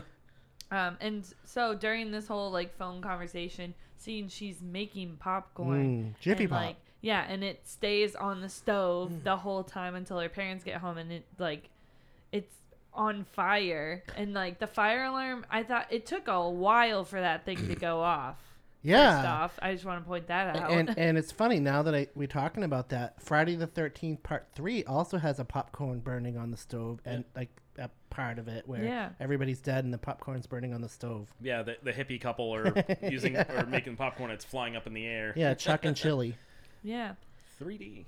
And then there was, when her parents' car is, like, coming up, there is a moment where she kind of pauses, like, as she's running from the killer, and she pauses, and I'm like, why did they do this to me? She stopped for, like, a split second, and then he gets her. I'm like, why the hell did she stop running? But I think that was pretty much it. I just wanted to point out those things. And the fact that the mother can hear the daughter on the phone as she's that was cool. Is pretty, yeah. It was that was such a frustrating part of that scene. Yeah. Like we talked about with Halloween 2 in the parking lot and towards the end of the movie. This one I'm like, oh, she's right there, but then he gets her. And I think he stabs her right in the lung so she can't breathe. Yeah. And it's just terrible. Yeah. But that was just my notes on that scene. Nice. So, in the next scene, we meet Sydney Prescott, played by Neve Campbell, and her boyfriend Billy Loomis, which is obviously a Dr. Loomis reference from Halloween, which is also a Psycho reference. So, Billy sneaks into her bedroom window and attempts to have sex with her, but Sydney is unsure and wants to remain a virgin for now. They're almost discovered by Sydney's father, Neil, and he comes into Sydney's room to discuss the fact that he is going out of town. We learn that Sydney's mother was killed almost 1 year before, and that Sydney and her father are alone. Sydney's testimony identified Cotton Weary, played by Liev Schreiber, as the killer, although Cotton swears that he is innocent. The next day, Sydney's school is abuzz with news of the murder, and classes are temporarily canceled. Sydney decides that since her father is gone and she is alone, she is going to stay with her best friend Tatum, played by Rose McGowan. Sydney, Tatum, and Billy sit with their group of friends, which includes Randy, played by Jamie Kennedy, who is obsessed with horror movies, and Stu, played by Matthew Lillard, a class clown type who used to date Casey Becker. And so Sydney goes home to wait for Tatum to pick up, and the phone rings, and she has a strange voice, the same one that was on the phone with Casey. At first, she thinks it is Randy joking around. And I was going to say there was like a couple of things. So when Billy comes and sneaks up in Sydney's room, he said, "The Exorcist was on, got me thinking of you." And I kind of was like, what? But he explains how I think that how he's relating it to their relationship, how it started out hot and heavy, a solid R rating, but now it's on its way to an NC-17. Yeah. So he's like basically complaining like he's not getting it, which, he's like, he says like, "Oh, I'm not pressuring you," but then at the same time is pressuring her. But I'm pressuring you. Right. So manipulative. But she kind of, he's like on his way out and she's like, "Will he settle for PG-13?" And then she flashes him. Yeah. Yeah. But then, yeah. Nice. And then, yeah, the next, the next day at school, I was just, so like at this point in the movie, I don't know, that her mom is like dead. You know what I mean? So like from first time watching it, when her friend Tatum tells her about like what's going on while all the news crews are there, and she says, "Oh, it's even worse than," and then she pauses and then she just kind of does a double take and then goes, "Well, it's bad." But I think she was trying to hint at like almost as bad, even worse than what happened to her mom. Yeah. Like an implication. Yeah, and then Sydney looks over at like the empty desk where Casey sat, and then they all have to get interviewed by the cops because of everything that's going on. Right. Yeah, and then they're over at the water fountain, and they all kind of go over their alibis. I thought that was interesting. They're all like, "Oh, well, I was here, and like so and so, and she was with me, and Tatum was with me last night, blah blah blah blah blah." And I was like, "Oh, okay, get it." Yeah. So. All good stuff. Yeah. And so when Sydney's on the phone with this guy, he asks again the question about scary movies. Do you like scary movies? And she's like, "What's the point? They're all the same. Some stupid killer stalking some big-breasted girl who can't act, who is always running up the stairs when she should be running out the front door. It's insulting." And I just think that's like classic. Definitely. And he's saying that he's outside, and she goes outside, and she's like, "What am I doing?" And she's like picking her nose, and she's like, "Yeah, you can't see me, bye." And she goes to hang up, and he's like, "You hang up on me and you'll die just like your mother." "Do you want to die, Sydney? Your mother sure didn't." And so at that point she knew like it wasn't her friends like messing around, and she hangs up, and the killer emerges from a closet in Sydney's house, and a chase starts throughout the house. And so she's basically doing exactly what she said that like girls in horror movies do at this point. Yeah. And she runs upstairs and locks herself in her bedroom and dials 911. And I kind of liked what she did, like how she dialed 911 on her internet. That was a thing you were able to yeah. do in the 90s? Yeah. Because I'm watching this and I was like, AOL was hell of a service. damn. Oh, That's awesome, yeah. though. But yeah, I was like, she IM'd 911? What is this? Come on, you're not that much younger than me. I know, but like I didn't. I was also like a sheltered child. I don't think I had an instant messenger until I was 14. Oh. I knew about the internets before then. No. Yeah, so and she was really smart. I liked the way they had that closet door that she was able to close. Like she put it up against the main door into her room, so Yeah. the killer couldn't get in. Which definitely she did. smart. What she did earlier to prevent her dad from coming into where he almost caught the boyfriend. Yep. So Billy arrives conveniently, climbing through Sydney's window again, and a cell phone falls out of his pocket, and Sydney realizes that it may have been him phoning her, and she runs downstairs and out of the house, only to be greeted by the police. And I think at this point, Dewey's there. Yeah, Deputy Dewey. Holding the ghost face mask, and she is taken into police custody, or police station, along with Billy, where he is questioned. And at the police station, Sydney meets, Dewey and Tatum, who is Tatum's older brother, and the town deputy, who is considered adult. And outside the police station, she is confronted by nosy reporter Gail Weathers, played by Courtney Cox, the writer of an expose about the murder of Sydney's mother. Gail feels that Cotton Weary was wrongfully convicted, and now Gail is following up a story about the murder of Casey Becker, and she feels that the murders are connected. And there's some pretty good interaction here, and when she goes up to talk to Sydney, and she's being very sarcastic towards Gail about her book, and she's like, "I'll send you a copy," and she like punches her in the face, like, pretty good. A good right hook. I just want to say, after Nev Campbell's taken back to the police station, you actually see Deputy Dewey bring in a packaged costume, like the ghost face ones you used to be able to see. Yep. Now, the costume's often referred to as Ghostface, but the costume was actually called Father Death. Oh, Interesting. And then when she runs into the reporters, that's when you see Linda Blair. This is about 39 minutes into the movie. Yeah. So she has auburn hair in the movie. That's how you can point her out. And she's the woman that goes, "People want to know. They have a right to know." So when you hear that, that's Linda Blair. It's Linda. Nice. Linda. You go, Linda. You go, girl. So Tatum takes Sydney back to her house, where she receives another phone call from the killer, who tells her, "You got the wrong guy, Sydney, again." And I love before that he calls, Tatum's like, she's like reenacting how Sydney punches Gail Weathers in the face, like, "Pow, pow." Yeah. "I'll send you a copy." "Pow." Yeah. And so by the time Dewey gets to the phone, like, nobody's there, and he's like, after the caller hangs up, he's like, "Hello." Yeah, I thought that was so funny.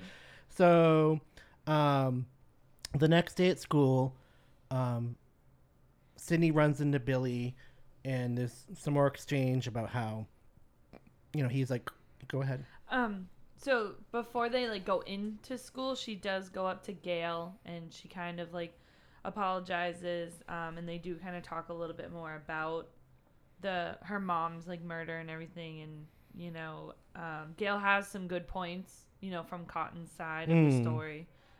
I just wanted to point that out. Oh, before yeah, we yeah. talked about the interaction with Billy. Because at that point, like, I think that's a good point, and it gives, like, that plants that seed where Sydney's like starting to maybe question herself a little bit. Yeah, it's because the way that her mother is portrayed is not favorable, so I think Sydney has a hard time with that. But now that she's older, maybe that it's starting to Or maybe Yeah. now that it's been like a year, she's kind of starting to question things. Yeah, and I do like when Tatum goes, "Nice welt, sweetie." Yep. Nice. Yeah. That was Around a good zinger. Yeah, around this part of the movie is when you start seeing a lot of red herrings. So Yes. it's the movie does this very well.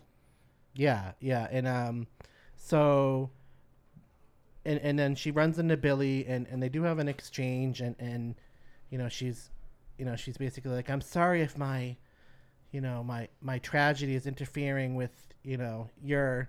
Yeah, he says, I wrote this down. He says, my girlfriend would rather accuse me of being a psycho than touch me. And I was like, this motherfucker. Yeah. Where does he get off? Like, he is completely insensitive to, like, what she's been through. And he's, like, telling her to get over it, basically. And Right. I'm just like, oh, the audacity of that man. I know, jerk. Not a very supportive boyfriend. They never are in horror movies, are they? I know. So then, like, she goes into the bathroom, and there are these two girls. She's, like, in a stall, like, I don't know if she's crying, but she's upset. And the two girls are, like, gossiping about her, and she can overhear them. And I don't know word for word the exchange, but the cheerleader's like, so maybe, like, they decided because suicide is so, like, passé that homicide is so in this year. And then the other friend is like, where do you get this stuff? And she just goes, Ricky Lake. And I was like, oh, man, I remember that show, too. Damn. And she's like, you're pathetic. Yeah, you're pathetic. And so, that's obviously hard for Sydney to hear. And so while she gets out of the stall, she realizes that there's somebody else in the stall next to her. And you eventually see, like, she can't see any legs. And then you see, like, one foot come down off of the toilet and then another foot, and she knows it's coming, and she almost like she's sliding to home base. She slides like Ghostface comes out and tries to attack her, and she I think he like almost hits the sink, and she just slides right underneath him. Yeah, so that was another cool scene, close call, and so school is over and there's a curfew in place. And so the group of friends decide to throw a party, and the gang, I believe at this point, the gang is at the video store Randy works. Is that correct? I'm thinking, trying to remember. Yeah. Well, so there was like a quick scene, where the principal is. Oh, right. So after the curfew set, the kids all leave, and there is like a quick scene where Henry Winkler is just like being in his office, and then he hears knocking, and he keeps going to check, and no one's there, right? So no one's there, and then he, like, swears or something, and then the janitor is like, huh? And the janitor is dressed up like Freddy Krueger. Yeah. And, not to boot, those are the real clothes from Nightmare on Elm Street, and that is Wes Craven dressed up as the janitor. Oh, I love a cameo. I apologize for jumping ahead. Oh, but, you're totally fine. But yeah, because those two students are running around with the ghost face masks, which also upsets Casey. Yes. And he's like, you're both expelled, and he's like cutting up the mask, and that scene, and he's like telling them how insensitive they are. Yeah, that was a good scene too. Yeah, and then after the janitor scene, Yeah, I just wanted to say real quick. So you never really see how Henry Winkler's character, the principal, like starts enforcing rules. Like all of a sudden you're at his office. The reason being, after the bathroom attack, there was a scene in the script where Sydney bursts into the principal's office and reports the incident. Crying for help. Although the scene was not included in the final cut, it explains why Himbury, principal Henry Winkler, ultimately decided to suspend the lessons and dismiss the students. Yeah. Oh. So there was supposed to be an exchange before that. And I kind of wondered why, there wasn't more, like, after she runs away, like... The curfew kind of came out of nowhere. Yeah. And so after he sees the janitor who's dressed up like Freddy Krueger, Ghostface does surprise him and gets him. Bye principal. You don't really see his death. It's just kind of implied off camera death, and you can see like Ghostface's like shadow in his knife, and so they're at the video store, and Sidney Prescott is like reviewing the movies on the shelf, and she's like, The Fog, Terror Train, Prom Night. How come Jamie Lee Curtis is in all these movies? And Randy Meeks says, she's the Scream Queen. And Stewart says, yeah, with a set of lungs like that, she should be. which I thought was pretty funny. I think this was a conversation at the fountain, wasn't it? I don't know. I know they're in the video store at some point. Well, so Sydney and Tatum are at like Tatum's house and they're talking about her mom's murder, and then I think Stu and Steve are at the video store. Or sorry, Randy. I called him Steve. I don't know why, but like when I looked up the characters, I thought his name was Steve. Stu and Randy are at the video store and they're talking about like the horror stuff. Oh, right. Yeah. But and I thought Sydney was there too. Yeah, I was confused about that. But yeah, Stu and Randy are talking about, who seems like the most likely suspect, and Billy is there, right, at the store, and Randy's like, "That's your guy. That's him right there," which he got let go after being arrested after being at Sydney's house with the cell phone and like all that. So technically he's cleared, right? Mm-hmm. They're all kind of pointing the finger a little bit at each other, like, I bet it's you. Or, I bet it's you. Like, you're like the horror movie guy. Like, why wouldn't it be you? Yeah, Billy like goes up to Randy and says all that. And Randy really gets into it until he's like, everybody's a suspect. And then everyone in the store is like... Another thing that we don't have anymore really, video stores. Oh, I know. Remember Blockbuster? Rip. So that was one of the best things about going to a video store as a kid. My first job was at a video store, and I would, at the horror movie section, just all the boxes lined up and picking out one and which one had the best cover or the back cover, and nostalgia. I know. So I think they're back. I'm not sure where they are now, but Sydney is with Tatum, and she starts to question whether Cotton is really innocent. And they talk about Sid's mother's past. And Tatum says, "Don't go there, Sid. You're starting to sound like some Wes Carpenter flick or something." And I like that because she combines Wes Craven with John Carpenter. Mm-hmm. And they're continuing to discuss. And Tatum is like, it goes further back, Sid. There's been talk of other men. And Sydney's like, you believe it? And she says, well, I mean, you can only hear that Richard Gere gerbil story so many times that you have to start believing, which I thought was a great quote. So I think after that, they go to the party scene, right? There's like a quick scene where so Tatum, Sid, and Dewey go into town real quick. And I think it's funny because it's still like pretty like light out, and all these businesses are putting up their closing signs because of the curfew, right? I thought that was so funny. I'm like, this is not 9 o'clock, people. You guys are closing way too. But I don't know these business hours. So I believe it was July. Yeah. So they're kind of like, they're all paranoid. But so Dewey is at the station talking to his superiors, and Tatum and Sydney are walking through the grocery store, and Tatum is reassuring Sydney about like not having sex with Billy just because that's what he wants. And, right.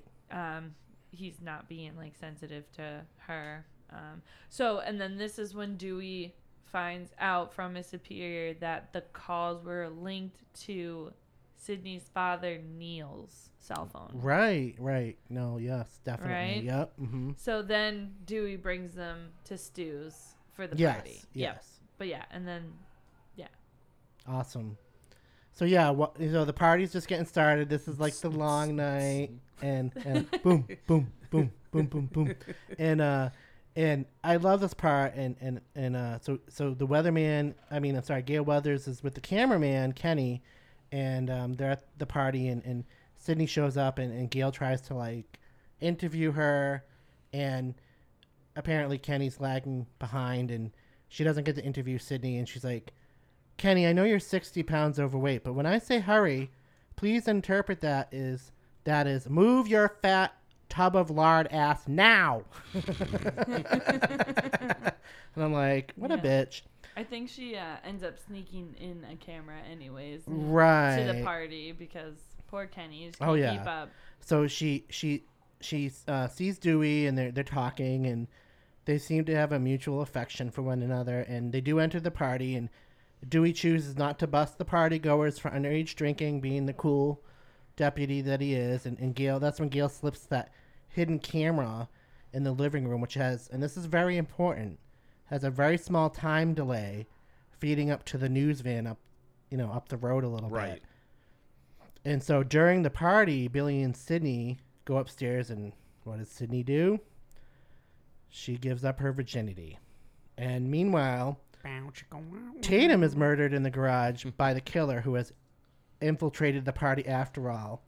She gained a lot of bruising from being in that pet door. Oh, really? She was up there for hours, apparently. Oh, damn. That had to hurt. Yeah, I was going to say, I love her line where it's like, no, please, don't kill me, Mr. Ghostface. I want to be in the sequel. Oh, yeah. So funny. And I was just going to mention that. She's like, oh, can I play a helpless victim too? Yeah. And he nods. Yeah, because she thinks it's like someone else. And again, like she's like fighting back. She's slamming like beer bottles at him. Yep. And She fought. I wanted her to live. Me too. I liked Tatum. And so she bites the bullet. And while Sid and Billy have sex, Dewey and Gail investigate the area nearby. I also, like, Sydney, like, apologizes to Billy. And I was like, are you fucking kidding me, dude? It's like, she's like, Yeah. No, you're right. I've been the selfish one. I'm like, dude, no, you're being gaslit. That's right. I was He's just thinking manipulating you. I was going to say, this is gaslighting in I half was if thinking anyone the ever seen it. exact same thing. Yeah. Gaslighting. Oh my gosh. I was like, her mom was murdered, and like his main concern is getting laid. I was like, this man, he's awful. Because they don't want to be in a PG-13 relationship. No, he wants R. Or NC-17. Yeah. Then what's an X relationship? I have no idea. we don't talk about that X-rated on this podcast. movies. And then there's like no rating. Yeah. And It involves a cable guy, Yeah. and something's broken, and the Can't fix husband's my away. washing machine. Here's your pizza. I'm stuck. No. But there was one kind of cool quote that Billy did say, like, before they do the deed, but he says, it's all one big movie. Only you can't pick your genre. I love it. Yeah. No, I liked that. I was like, That's ooh. such a good line. Yeah, it's a good line. There were so many good lines in this movie, and just There's actually another line that that Randy says when Sydney and Billy go upstairs. Randy is upset, tells Stu, there goes my chances with Sid. Stu says, as if, to which Randy replies, oh really, Alicia? This is a nod to another pop culture classic, Clueless, which starred Alicia Silverstone. Such a good movie. So many Easter eggs. Not even just horror movie Easter eggs, but like comedy. 90s. Yeah, 90s Just- Easter eggs. Yeah, a lot of 90s stuff. So The kids downstairs are watching like Halloween and Yeah. stuff while like Billy and Sid are upstairs. Tatum's dead in the garage. And this part, yeah, Tatum's just hanging out. God, literally, yeah. But this part was when Randy like goes over all the The rules rules. of horror movies. Yeah. And they're all like, riled up. It was great. So he's like, there are certain rules that one must abide in order to successfully survive a horror movie. For instance, 1, you can never have sex. boo. The minute you get a little nookie, you're as good as gone. Sex always equals death. Number 2, never drink or do drugs. No The fun. sin factor. It's an extension of number 1. And 3, never, ever, ever under any circumstances say, I'll be right back. To which Stu goes, I'm going to go get a beer. Do you want anything? Sure, I'll have one. I'll be right back. Just the way he delivers it is just so comical. I love Matthew. Oh, Lillard yeah. in this Oh, yeah. movie. So, it's a great segue because as the movie progresses, Randy's rules are used to make the audience anticipate certain events. So once Sydney and Billy consummate their relationship, for instance, it sets up the idea that Sydney is now doomed. An idea which is later proved to be, not going to spoil it, but, there's that whole mentality. If you have sex in horror movies, Yep. you die, which Yep. is true most of the time. Yeah. And again, also the brilliant scene serves as a conceptual backbone of the entire Scream franchise, where they're deconstructing and subsequently subverting the different puzzle pieces that typically make up a horror movie. So many party attendees are drawn away after hearing news of Principal Himbri's death, who is reportedly hanging from a goalpost at the school football field, leaving only Sydney, Billy, Randy, Stu, and Gail's cameraman, Kenny. And so after having sex, Sydney and Billy are confronted by the killer, who attacks Billy. Sydney narrowly escapes from the house and seeks help from Kenny. And at this point, she's running up to him and she's like, "You gotta help me." And he gets out of the van and realizes that there's that, because he's watching it on video and he's seeing it unfold, but there's a time delay. So what he is seeing actually already happened, right? Yeah. And so he's like, shit. And so the killer's already at the van and he slashes his throat. Gail and Dewey are down the road and they find Neil Prescott's car in the bushes not far from the house. When they go back to the house, they see almost everyone has left the house. So Dewey tells Gail to call for backup while he checks out the house. And she runs to her van and I love this part. Like, I think she sees blood in the windshield, and she's like she turns on the windshield wipers and it's like just smears down and gets worse. It's like and Kenny's like, blood on the windshield. Yeah, Kenny's like, all of a sudden it's like on the windshield, and it's pretty good. And so yeah, she notices obviously that her cameraman's been brutally murdered, and she tries to drive away, and she crashes into a tree after swerving off the road while trying to avoid Sydney, who like runs across the road. For help, yeah. And it was escape from the house. And I do like this part where she's like, I don't know exactly what she says, but I love you, Kenny, but please get the fuck off of my truck or something like that. And so, and he does end up falling off the truck. And you don't see Dewey actually stab, but he's stabbed like off screen while investigating the house, and he stumbles out of the house, and I think he like passes out. He like collapses, and then the ghost face is like chasing Sydney again, and she hops in Dewey's truck. Yeah, right. And then there's that's like a really good Friday the 13th Part 2 like Easter egg, because like in Part 2, Ginny is in her like Volkswagen Beetle with like the convertible hood, and Jason's trying to get her, and there's like this cat and mouse game inside the vehicle, very similar too.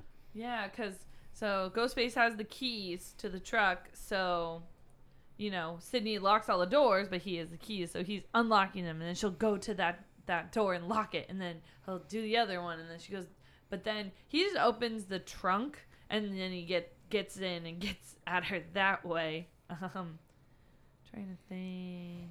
Yeah. She does get away though. Yeah, and so she, so when she comes across Dewey, she ends up taking his gun for protection, and then Stu and Randy both appear, and they accuse each other of being the killer.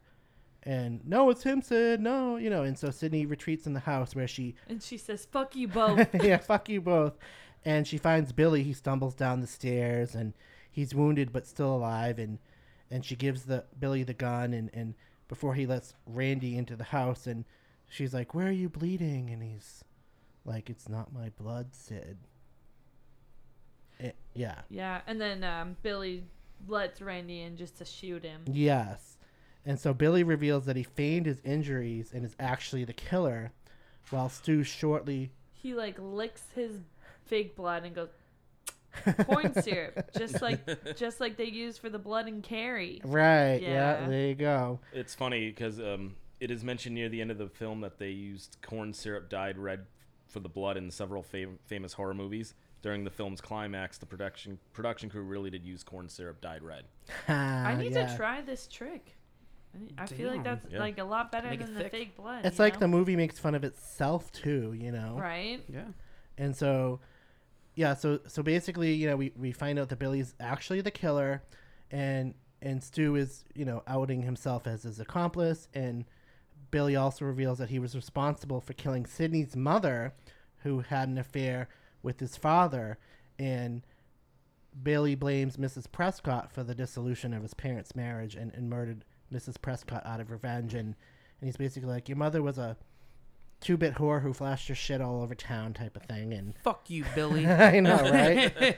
And he was such an asshole. Yeah, I know, right? I think she actually says that. Yeah, I know. He literally. Yeah, I like remember that line off the top of my head. That's pretty scary. And so Billy and Stu also reveal that they kidnapped her dad, Mr. Prescott, who was tied up in the closet. And their plan is to frame Mr. Prescott for the murders, and then they intend to wound themselves to make it look like Mr. Prescott attacked them, at which point they will both they will kill both him and Sydney. And Sydney's like, you sick fucks, you've seen one too many movies. And Billy says, no, Sid, don't you blame the movies. Movies don't create psychos. Movies make psychos more creative. And they start stabbing each other and inflicting flesh wounds on one another with a knife, but they're interrupted by Gail Weathers, who returned armed with Dewey's gun. Yay. And I love this part. She's like, I've got an ending for you. The reporter left for dead in the news van comes to, and she stumbles upon you dipshits, finds the gun, foils your plan, and saves the day. Except she doesn't know that the safety is on the gun, and she doesn't know how to turn it off. Oops. Right, and I think it's this point where Stu's like, I'm feeling a little woozy here. Oh, yeah, because he's losing a lot of blood. Like, Billy stabbed him a lot. He's like, you cut me too deep. And so that gives, like, the distraction gives Sydney enough time to just sneak away, and she actually, like, turns the tricks on them and starts calling them, and she's like, what kind of, are you in the house alone? And Billy's like, you bitch! And he goes looking for Sydney, and then Sydney asks Stu on the phone, like, well, we know Billy has mommy issues. What's your excuse? And I don't remember what he says. Stu says, peer pressure. Peer I'm far pressure. too sensitive. I'm far too sensitive. Yeah. And I think she calls Billy a mama's bitch boy. yeah, or a little something. mama's boy. Yeah. And Stu asks her, like, did you really call the police? And she's like, you bet your ass I did. And he's like, my mom and dad are going to be so mad at me. It's funny about that quote, too. Like, director Wes Craven, he thought that it was so funny that he kept that in the film. That was ad-lib. Right. Yes, absolutely right. And so there was another part that they did ad-lib, I think. Fighting with the phone. Yeah, he's like, you hit me with the phone, dickhead. Yeah. And that was another impromptu line. And I love that because it makes the movie so much more real. Yeah. And so Sydney strikes back at her tormentors, and she like stabs Billy. She like busts out of a closet. She's in the costume. Yeah, and she's in the ghost costume, and she stabs Billy with an umbrella, and then also she's like struggling with Stu, and she kills him with the television. So she puts the television over his head. She drops it on his head, and then he gets like electrocuted. Right, and so 2 Easter eggs here. That's also a death scene where Freddy kills Jennifer in Nightmare on Elm Street Part 3. Mm-hmm. But also in Friday the 13th, the final chapter and the final struggle, Trish and Tommy, when they're locked in Tommy's bedroom and Jason's breaking down the door with an axe, she knocks Jason out by throwing the TV over his head. So damn. Oh, yeah, that's right. Yeah, and that's also a great scene. So in a final struggle, Billy attempts to stab Sydney, but is shot by Gail, and she goes, guess I remembered the safety that time, you bastard. Yep. And Dewey is revealed to be alive, as is Randy, and he says, I never thought I'd be so happy to be a virgin. Yep, that was so funny. But so even after Gail shoots Billy, Randy goes, don't fall for it. This is the time where the killer comes alive one more time. And sure enough, like Billy like flinches and gets up, and then boom, Sydney like shoots him right between the eyes, I think. And she says, not in my movie. Yeah. And then, then badass. Roll credits. Oh yeah. So that's the end. Woo! Yeah. That's a wild ride, that movie. It is a wild ride, definitely. Awesome suggestion for the week, Rob. Thank you. My pleasure. I'm glad we're getting some of the bigs out of the way, but we should definitely be spacing those out. Well, also, like, we haven't talked about a movie in the 90s yet. So, my plan is, like, over the course of the podcast, is, because we... touch on all the decades. Yeah. Bounce around. Yeah. Bounce around. Also, I didn't realize how many fucking big name actors and actresses were in that movie. I love Jamie Kennedy. Yeah, he's one of my favorite comedians. Courtney Cox, David Arquette, like the dude, like Henry Winkler, like that's crazy. So Linda Blair. I just didn't even I didn't put 2 and 2 together because they were so young. And Drew Barrymore. I mean, as a kid, E.T., Firestarter. Oh my God, Cat's Eye. 50 First Dates. Come on. I mean, I know, right? Never been kissed. Yeah. I mean, so Rob, Charlie's Angels. You and I being a little bit more further back in age. You've watched Kids in the Hall, right? Oh yeah. All right. So do you remember the Kevin McDonald? Yeah. There is a skit where he's the pizza guy. Yeah. And all the schoolgirls come in. Yeah. Nev Campbell is one of those girls. No way. Oh my gosh. Oh yeah. By the way, Kids in the Hall, one of my favorite shows of all time. Great show. Just a bonkers out of this world, skit variety show, which was also done by Lorne Michaels, who produces Saturday Night Live. Yep. That's all on Amazon Prime, and they're making a new season of Kids in the Hall. No way. Yes. Oh my gosh. So a couple of more facts to round out the movie.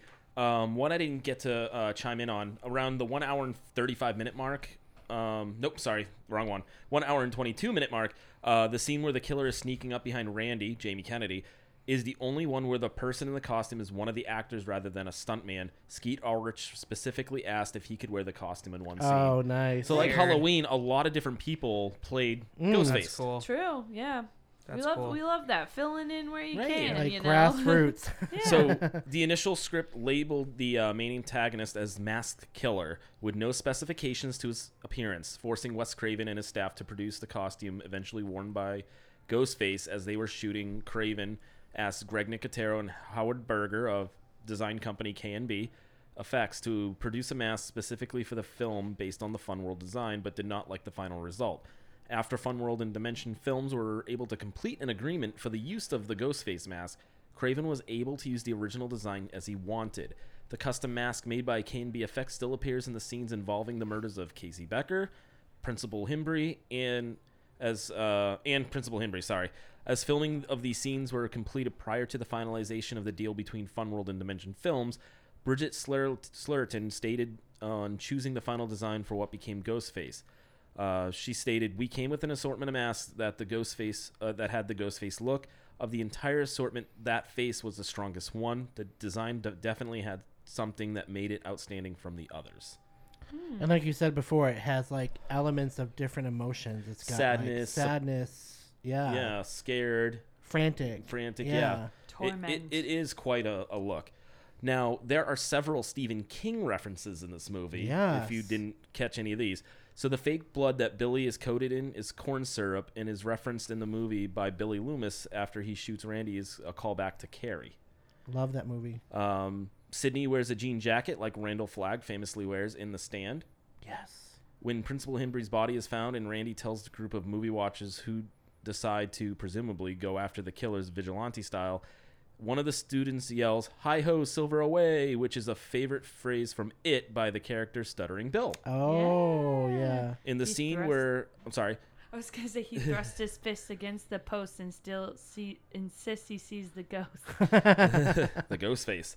And finally, the scene where Sidney is running from Ghostface, who is Stu Marker, after he kills, Billy runs through the house, is similar to when Shelley is running from the ghosts in the Overlook Hotel in The Shining. Oh, yeah. Now, one more point to make. In the beginning of the film, I didn't want to say this earlier because I wanted to kind of make everything flow. Sure. So now that you know that there are two killers, now back in the beginning when Casey is offered one of two things that she can do to escape, it now proves a point that no matter what choice she made, what door to answer, she was going to die. Right. Because one of them was going to be at the front door, one was going to be at the patio.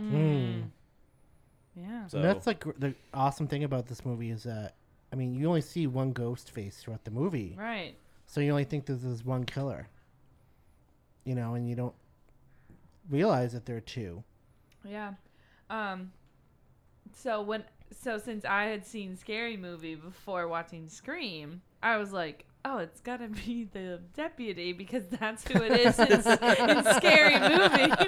It's the deputy who is like in Don't Scary... interrupt me while I'm vacuuming my room. Oh my God, yeah. The way the deputy is portrayed in Scary Movie Doofy. is so fucking funny. Doofy. Yeah, so I was like, oh, it's got to be the deputy for whatever reason. And then it was the two guys. And I was like, okay, got it. Cool. Okay. Any final thoughts on the film? Now that we've discussed it? So, I mean, just, you know, for me, I picked this movie for a few reasons because we haven't done a movie in the 90s, but also because, I mean, Scream was really credited with revitalizing the slasher genre in the 1990s, which was considered to be pretty much dead. Yeah. You know, following, and like we had talked earlier, following an influx of direct to, you know, video titles and numerous sequels to established horror franchises of the 70s and 80s. And, you know, these sequels were, I mean, they were drawing decreasing financial and critical success as they exploited cliches upon which the films in the genre had relied on. So this movie, like, takes all those horror movies and not only plants all these Easter eggs, but then does that.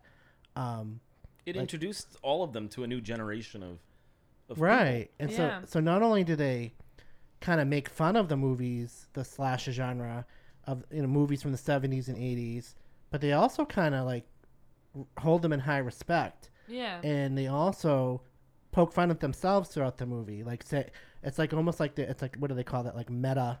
It's like a meta. Yeah. Metadata or whatever. Yeah. But like, Scream is really cast as being very meta for Yeah. the time it was in.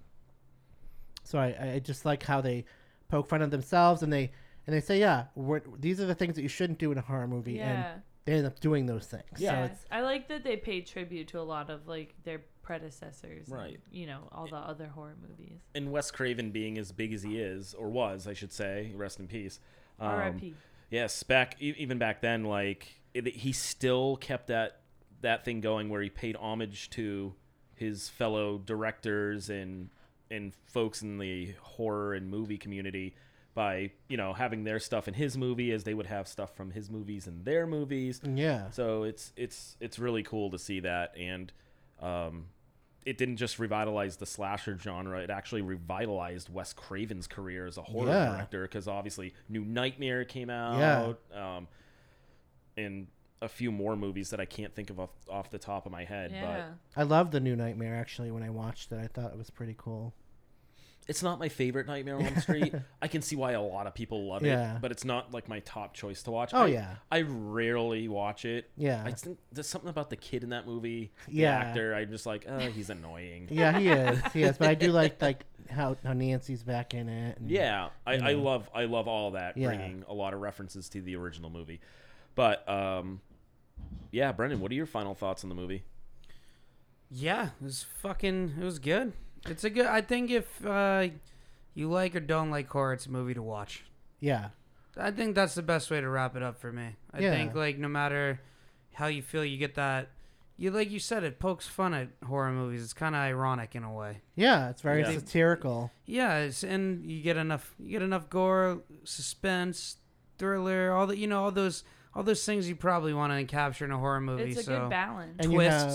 you have little action, you have a little Yeah. suspense, and you have Tits. humor. You got boobs. You got some tits too and everything, but yeah, it's good. Humor, you know, it's got a little bit of everything. It does. It honestly does. Yeah. Like if you were to give a list to somebody who's never seen horror but wants to get into it, like this movie's got to be on that list. Oh, yeah. definitely. Oh yeah, absolutely. Not necessarily for beginning, but like if someone like our age or maybe a little bit younger, or someone who's just really wanting to jump into the pool. And what did you think of, like, Brendan, of all those Easter eggs and stuff? Yeah, no, it didn't. Like I said, I never picked up on that. Now I'm just gonna think about Easter eggs in all the movies that I fucking watched. That like now I'm thinking even just like regular shows that have all this stuff in it. So yeah, well, I never really picked up on like, that. I know you and I, we both love Rick and Morty. Oh yeah, Rick and Morty's nothing but Easter eggs. Oh, The whole 100%. show. Back to the Future, David Cronenberg, like Yep. it's just the list goes on. No, that's a good point. I didn't realize that's what an Easter egg was. So yeah, now I'm gonna be looking in all the movies I watch from now on, especially horror. Awesome. Yeah. Shoney, Szechuan sauce, Szechuan sauce, yeah, baby. Oh yeah, man. no, And you know, and just one final thought for me, like, I mean, and then because of this movie, then they launched Scary Movie, and that became its own little franchise. Oh, the Wayans Oh brothers. yeah, and the Wayans brothers not only kept Scary Movie, they did Date Movie. They went into make many more Parodies. not so great parody movies. Yeah. So I can see, like, in you know, maybe in 20 years from now, there's going to be a new horror movie. Oh, for sure. And they're going to all be watching Scream, and they're going to be right, like passing on this Speaking of parodies, homage. Oh, sorry. Yeah, Speaking of parodies, Scary Terry from Rick and Morty. Guys. Yeah, Freddy Krueger. Or Freddy Krueger. Good Scary call. Terry. Good call. Yeah. And he always says "bitch," like just Yeah. as a not satirical, as like a way to make fun of how much Freddy Krueger swears. You can run, but you can't hide, bitch. And his and he has knives for fingers. They're tiny swords instead of not. Yeah, fucking hilarious. Because they couldn't copyright because of the glove. Yeah, of course. No, that's too funny.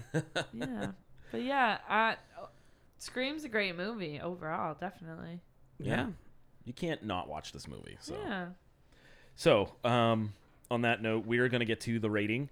Brendan, we rate using gravestones or stones, how like you guys rate beers with stars. Nice. So just go over it. I have the list right in front of you. 5 stones. Movie is great. I would buy it and watch it over and over again. 4 stars. The movie is really good. I would watch it again. You know, why not? 3 stones. The movie is good. You should see it at least once. 2, the movie is okay or not good. Rent if you want to. Maybe a nice supplement to add on to your movie night. 1 star, the movie's not for me. Like you and Mike, right. If a beer is 1 star, you're probably not going to have it on the podcast. Something's just wrong with that beer. Kind of like something is just wrong with this movie. Contact the brewery. Something's just wrong with this movie, and like making beer, making movies a labor of love, and a lot of people put their heart and soul into it, and not every movie's for everybody. So what we're going to do is we'll all rate between 1 and 5. And yes, you can use decimals. Like last week for Halloween 2, Rob and I both gave it a 3.75. Nice. Right. So just like rating pizzas on Barstool, we'll rate the movie. Well, so, I mean, I'm going to go first. I'm the guest. Sorry, guys. I'm jumping in. That's all right. I think 3.5 for me because it's better than, like, you should see it at least once. But after talking with you guys and, seeing it, I think it is good enough to watch again. I just don't know how many times it's good enough to watch again. You get what I mean? Like I feel like if I watched this once a year, I'd be happy. Yeah. Yeah. Like, like nothing. No, it's not not like, oh, I need to watch this every fucking week. But it's not just a movie that I'm like, oh, I'll watch it once and never watch it again. Yeah. That's where my rating comes in. Like, I think I would go to a store or I'd go online and buy it. Yeah. So it's Rent at least it's in my archives, so I can pull it up. Like you're saying, oh, you guys don't like horror? Let me show you. Because if you watch it once, you already know who the killers are, so you don't have as much looking for the Easter eggs now. Now I need to go back through, and now I need to pay more attention. Yeah, 3.5 for me. Nice. Awesome. What about you, Megan? I'm gonna give it a solid 4 again, Nice. like Halloween Nice. 2. Like I would watch it again. I'd probably like throw it on with like a marathon where it's like if we watched all the Screams or whatever. Yeah. Like I really liked it, and yeah, I mean it's like the classic teenager movie, where it's like it's a high school kind of setting. I love that shit. I don't know why, but I love. I just love that genre where it's like high school, but then when you add the horror element, it gets me hooked. So I rented it on Amazon, so I have it for like another 24 hours. I'm probably gonna go home and watch it one more time just cause. Yeah. I want to see if I can catch all the Easter eggs too. Do it. Love it. Rob, you're staring at me. Which one of you wants to go? So I'll go. I'll let Rob be the the final the girl. You can The be final girl. Final boy. I always wanted to be a final girl. I gave Scream all out 5 stars. Nice. 5 stones. I should say. Nice. 5 stones. 5 stones. This movie, without it, I don't think horror would be where it's at today. I think it would have gone into the ether. I think. I'm not saying it would be completely gone, but the 90s you wouldn't have I Know What You Did Last Summer. You wouldn't have your Final Destinations. You wouldn't have your the whatever the Happy Valentine's Day one is. Not My Bloody Valentine, but the other one with the Cupid killer guy, The Faculty, that whole onslaught of teenage high school horror movies of the late 90s, early 2000s. Yeah. And obviously they really inspired a lot of horror movies which are coming out today. So like I said, Scream, Ghostface, he's on somebody's Rushmore of horror movie villains. Like and I think a good question is, and we should have one day for your undertaking question of the week. Yeah. Who is currently a placeholder on a Rushmore from like the past 10 years of horror movies. Ooh, I like that. So, but we'll discuss that on another day. So, Yeah. like I said, 5 stars. It has to be. I couldn't think of any reason to give it anything lower. Acting's great. Special effects are great. I totally forgot that K&B Effects did it. So if you like The Walking Dead, you like Dawn of the Dead, Day of the Dead, Creep Show 2, K&B. Shaun of the Dead. No, I'm just No, kidding. another very good movie. All right, Dead Rob, of the Dead. No, well, how would you rate your pick this week? I would give it a 5 all the way, baby. Oh, yeah. I mean, like, and you already said it. I mean, you know, this. I think if it wasn't for Scream, we would all still be watching, like, and I keep bringing this up, like Children of the Corn Part, like 13, like, you know, and just like another crappy, like direct to, you know, whatever DVD like movie, and I mean because at that point they just kept producing the same stuff over and over again, and so now with Scream, I mean, it was just it set a whole brand new. Yeah, like the early 90s didn't have a ton of great horror movies besides Silence of the Lambs. Yeah. You had other movies that came out, like a remake of Night of the Living Dead directed by Tom Savini, which is very good. Yeah. Tremors. Yeah. Another good early 90s movie. The Craft came out in the 90s. The Craft was good. Yep. The Craft came out right before it. But like I said earlier, Scream, it gave people more ideas. Oh, absolutely. And like I mean, I already saw like Slumber Party Massacre Part 1 and 2. Like I didn't really want to see like Slumber Party Massacre Part 9, and I think that's probably without Scream, that's probably what they kept like going the path that they kept. Slumber Party Massacres, yeah. Well, they just could have like they probably would have just kept throwing out the same old hack, and that's true. And I just it was a muse for the horror franchise, the whole horror movie industry, where there was new talent, there was new ideas, and then of course you had the parodies and everything else. So, and not to put it on a pedestal, but I think, in my opinion, for the 90s, it did what Halloween did for the 80s. Yeah. And maybe not as big as Halloween was, because the 80s were just an onslaught, just as big, special effects, horror movies, just quite an 90s, similar but not the same, but yeah. It effectively did the same thing. And it just brought back the genre. And like I said, I can see like them coming out with the movie maybe 10 years from now, where it's like a different horror movie, and they're like making fun of, or they're showing like people watching Scream in the background, you know, as paying a tribute to, just like they're paying tribute to Halloween and all these other. I can picture Scream being an Easter egg in a movie down the road, you know, because for sure, you know, it's just such a great film. Yeah, especially with all the parodies they made too. Like, some of those parodies are pretty funny. They're really funny. So, between all 4 of our scores, and all the math I had to do, not much. Add them all up, divide by 4. Scream is a 4.4 stone. You've seen one too many movies. Now, Sid, don't you blame the movies.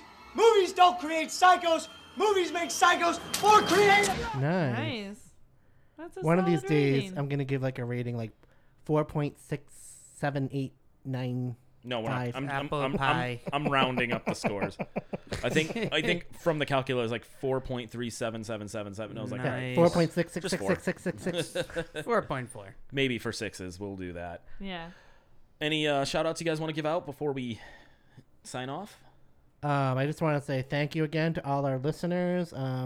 Getting some great feedback. Like my friend Jimmy Pritchard said today when he is listening to the Halloween podcast. Hey, I noticed that scene too where Linda and Bob are talking about ripping each other's clothes off, and also ripping Lindsay's clothes off, and we were all like, what? Because that's like a little kid, and they were drunk, and then my friend Christine Estrada was like, another great podcast, and my friend Christopher Robert Blank, he's like, I look forward to your podcast every Wednesday. It gets me through the end of the week. I mean, that's awesome. So thank you That's guys. awesome.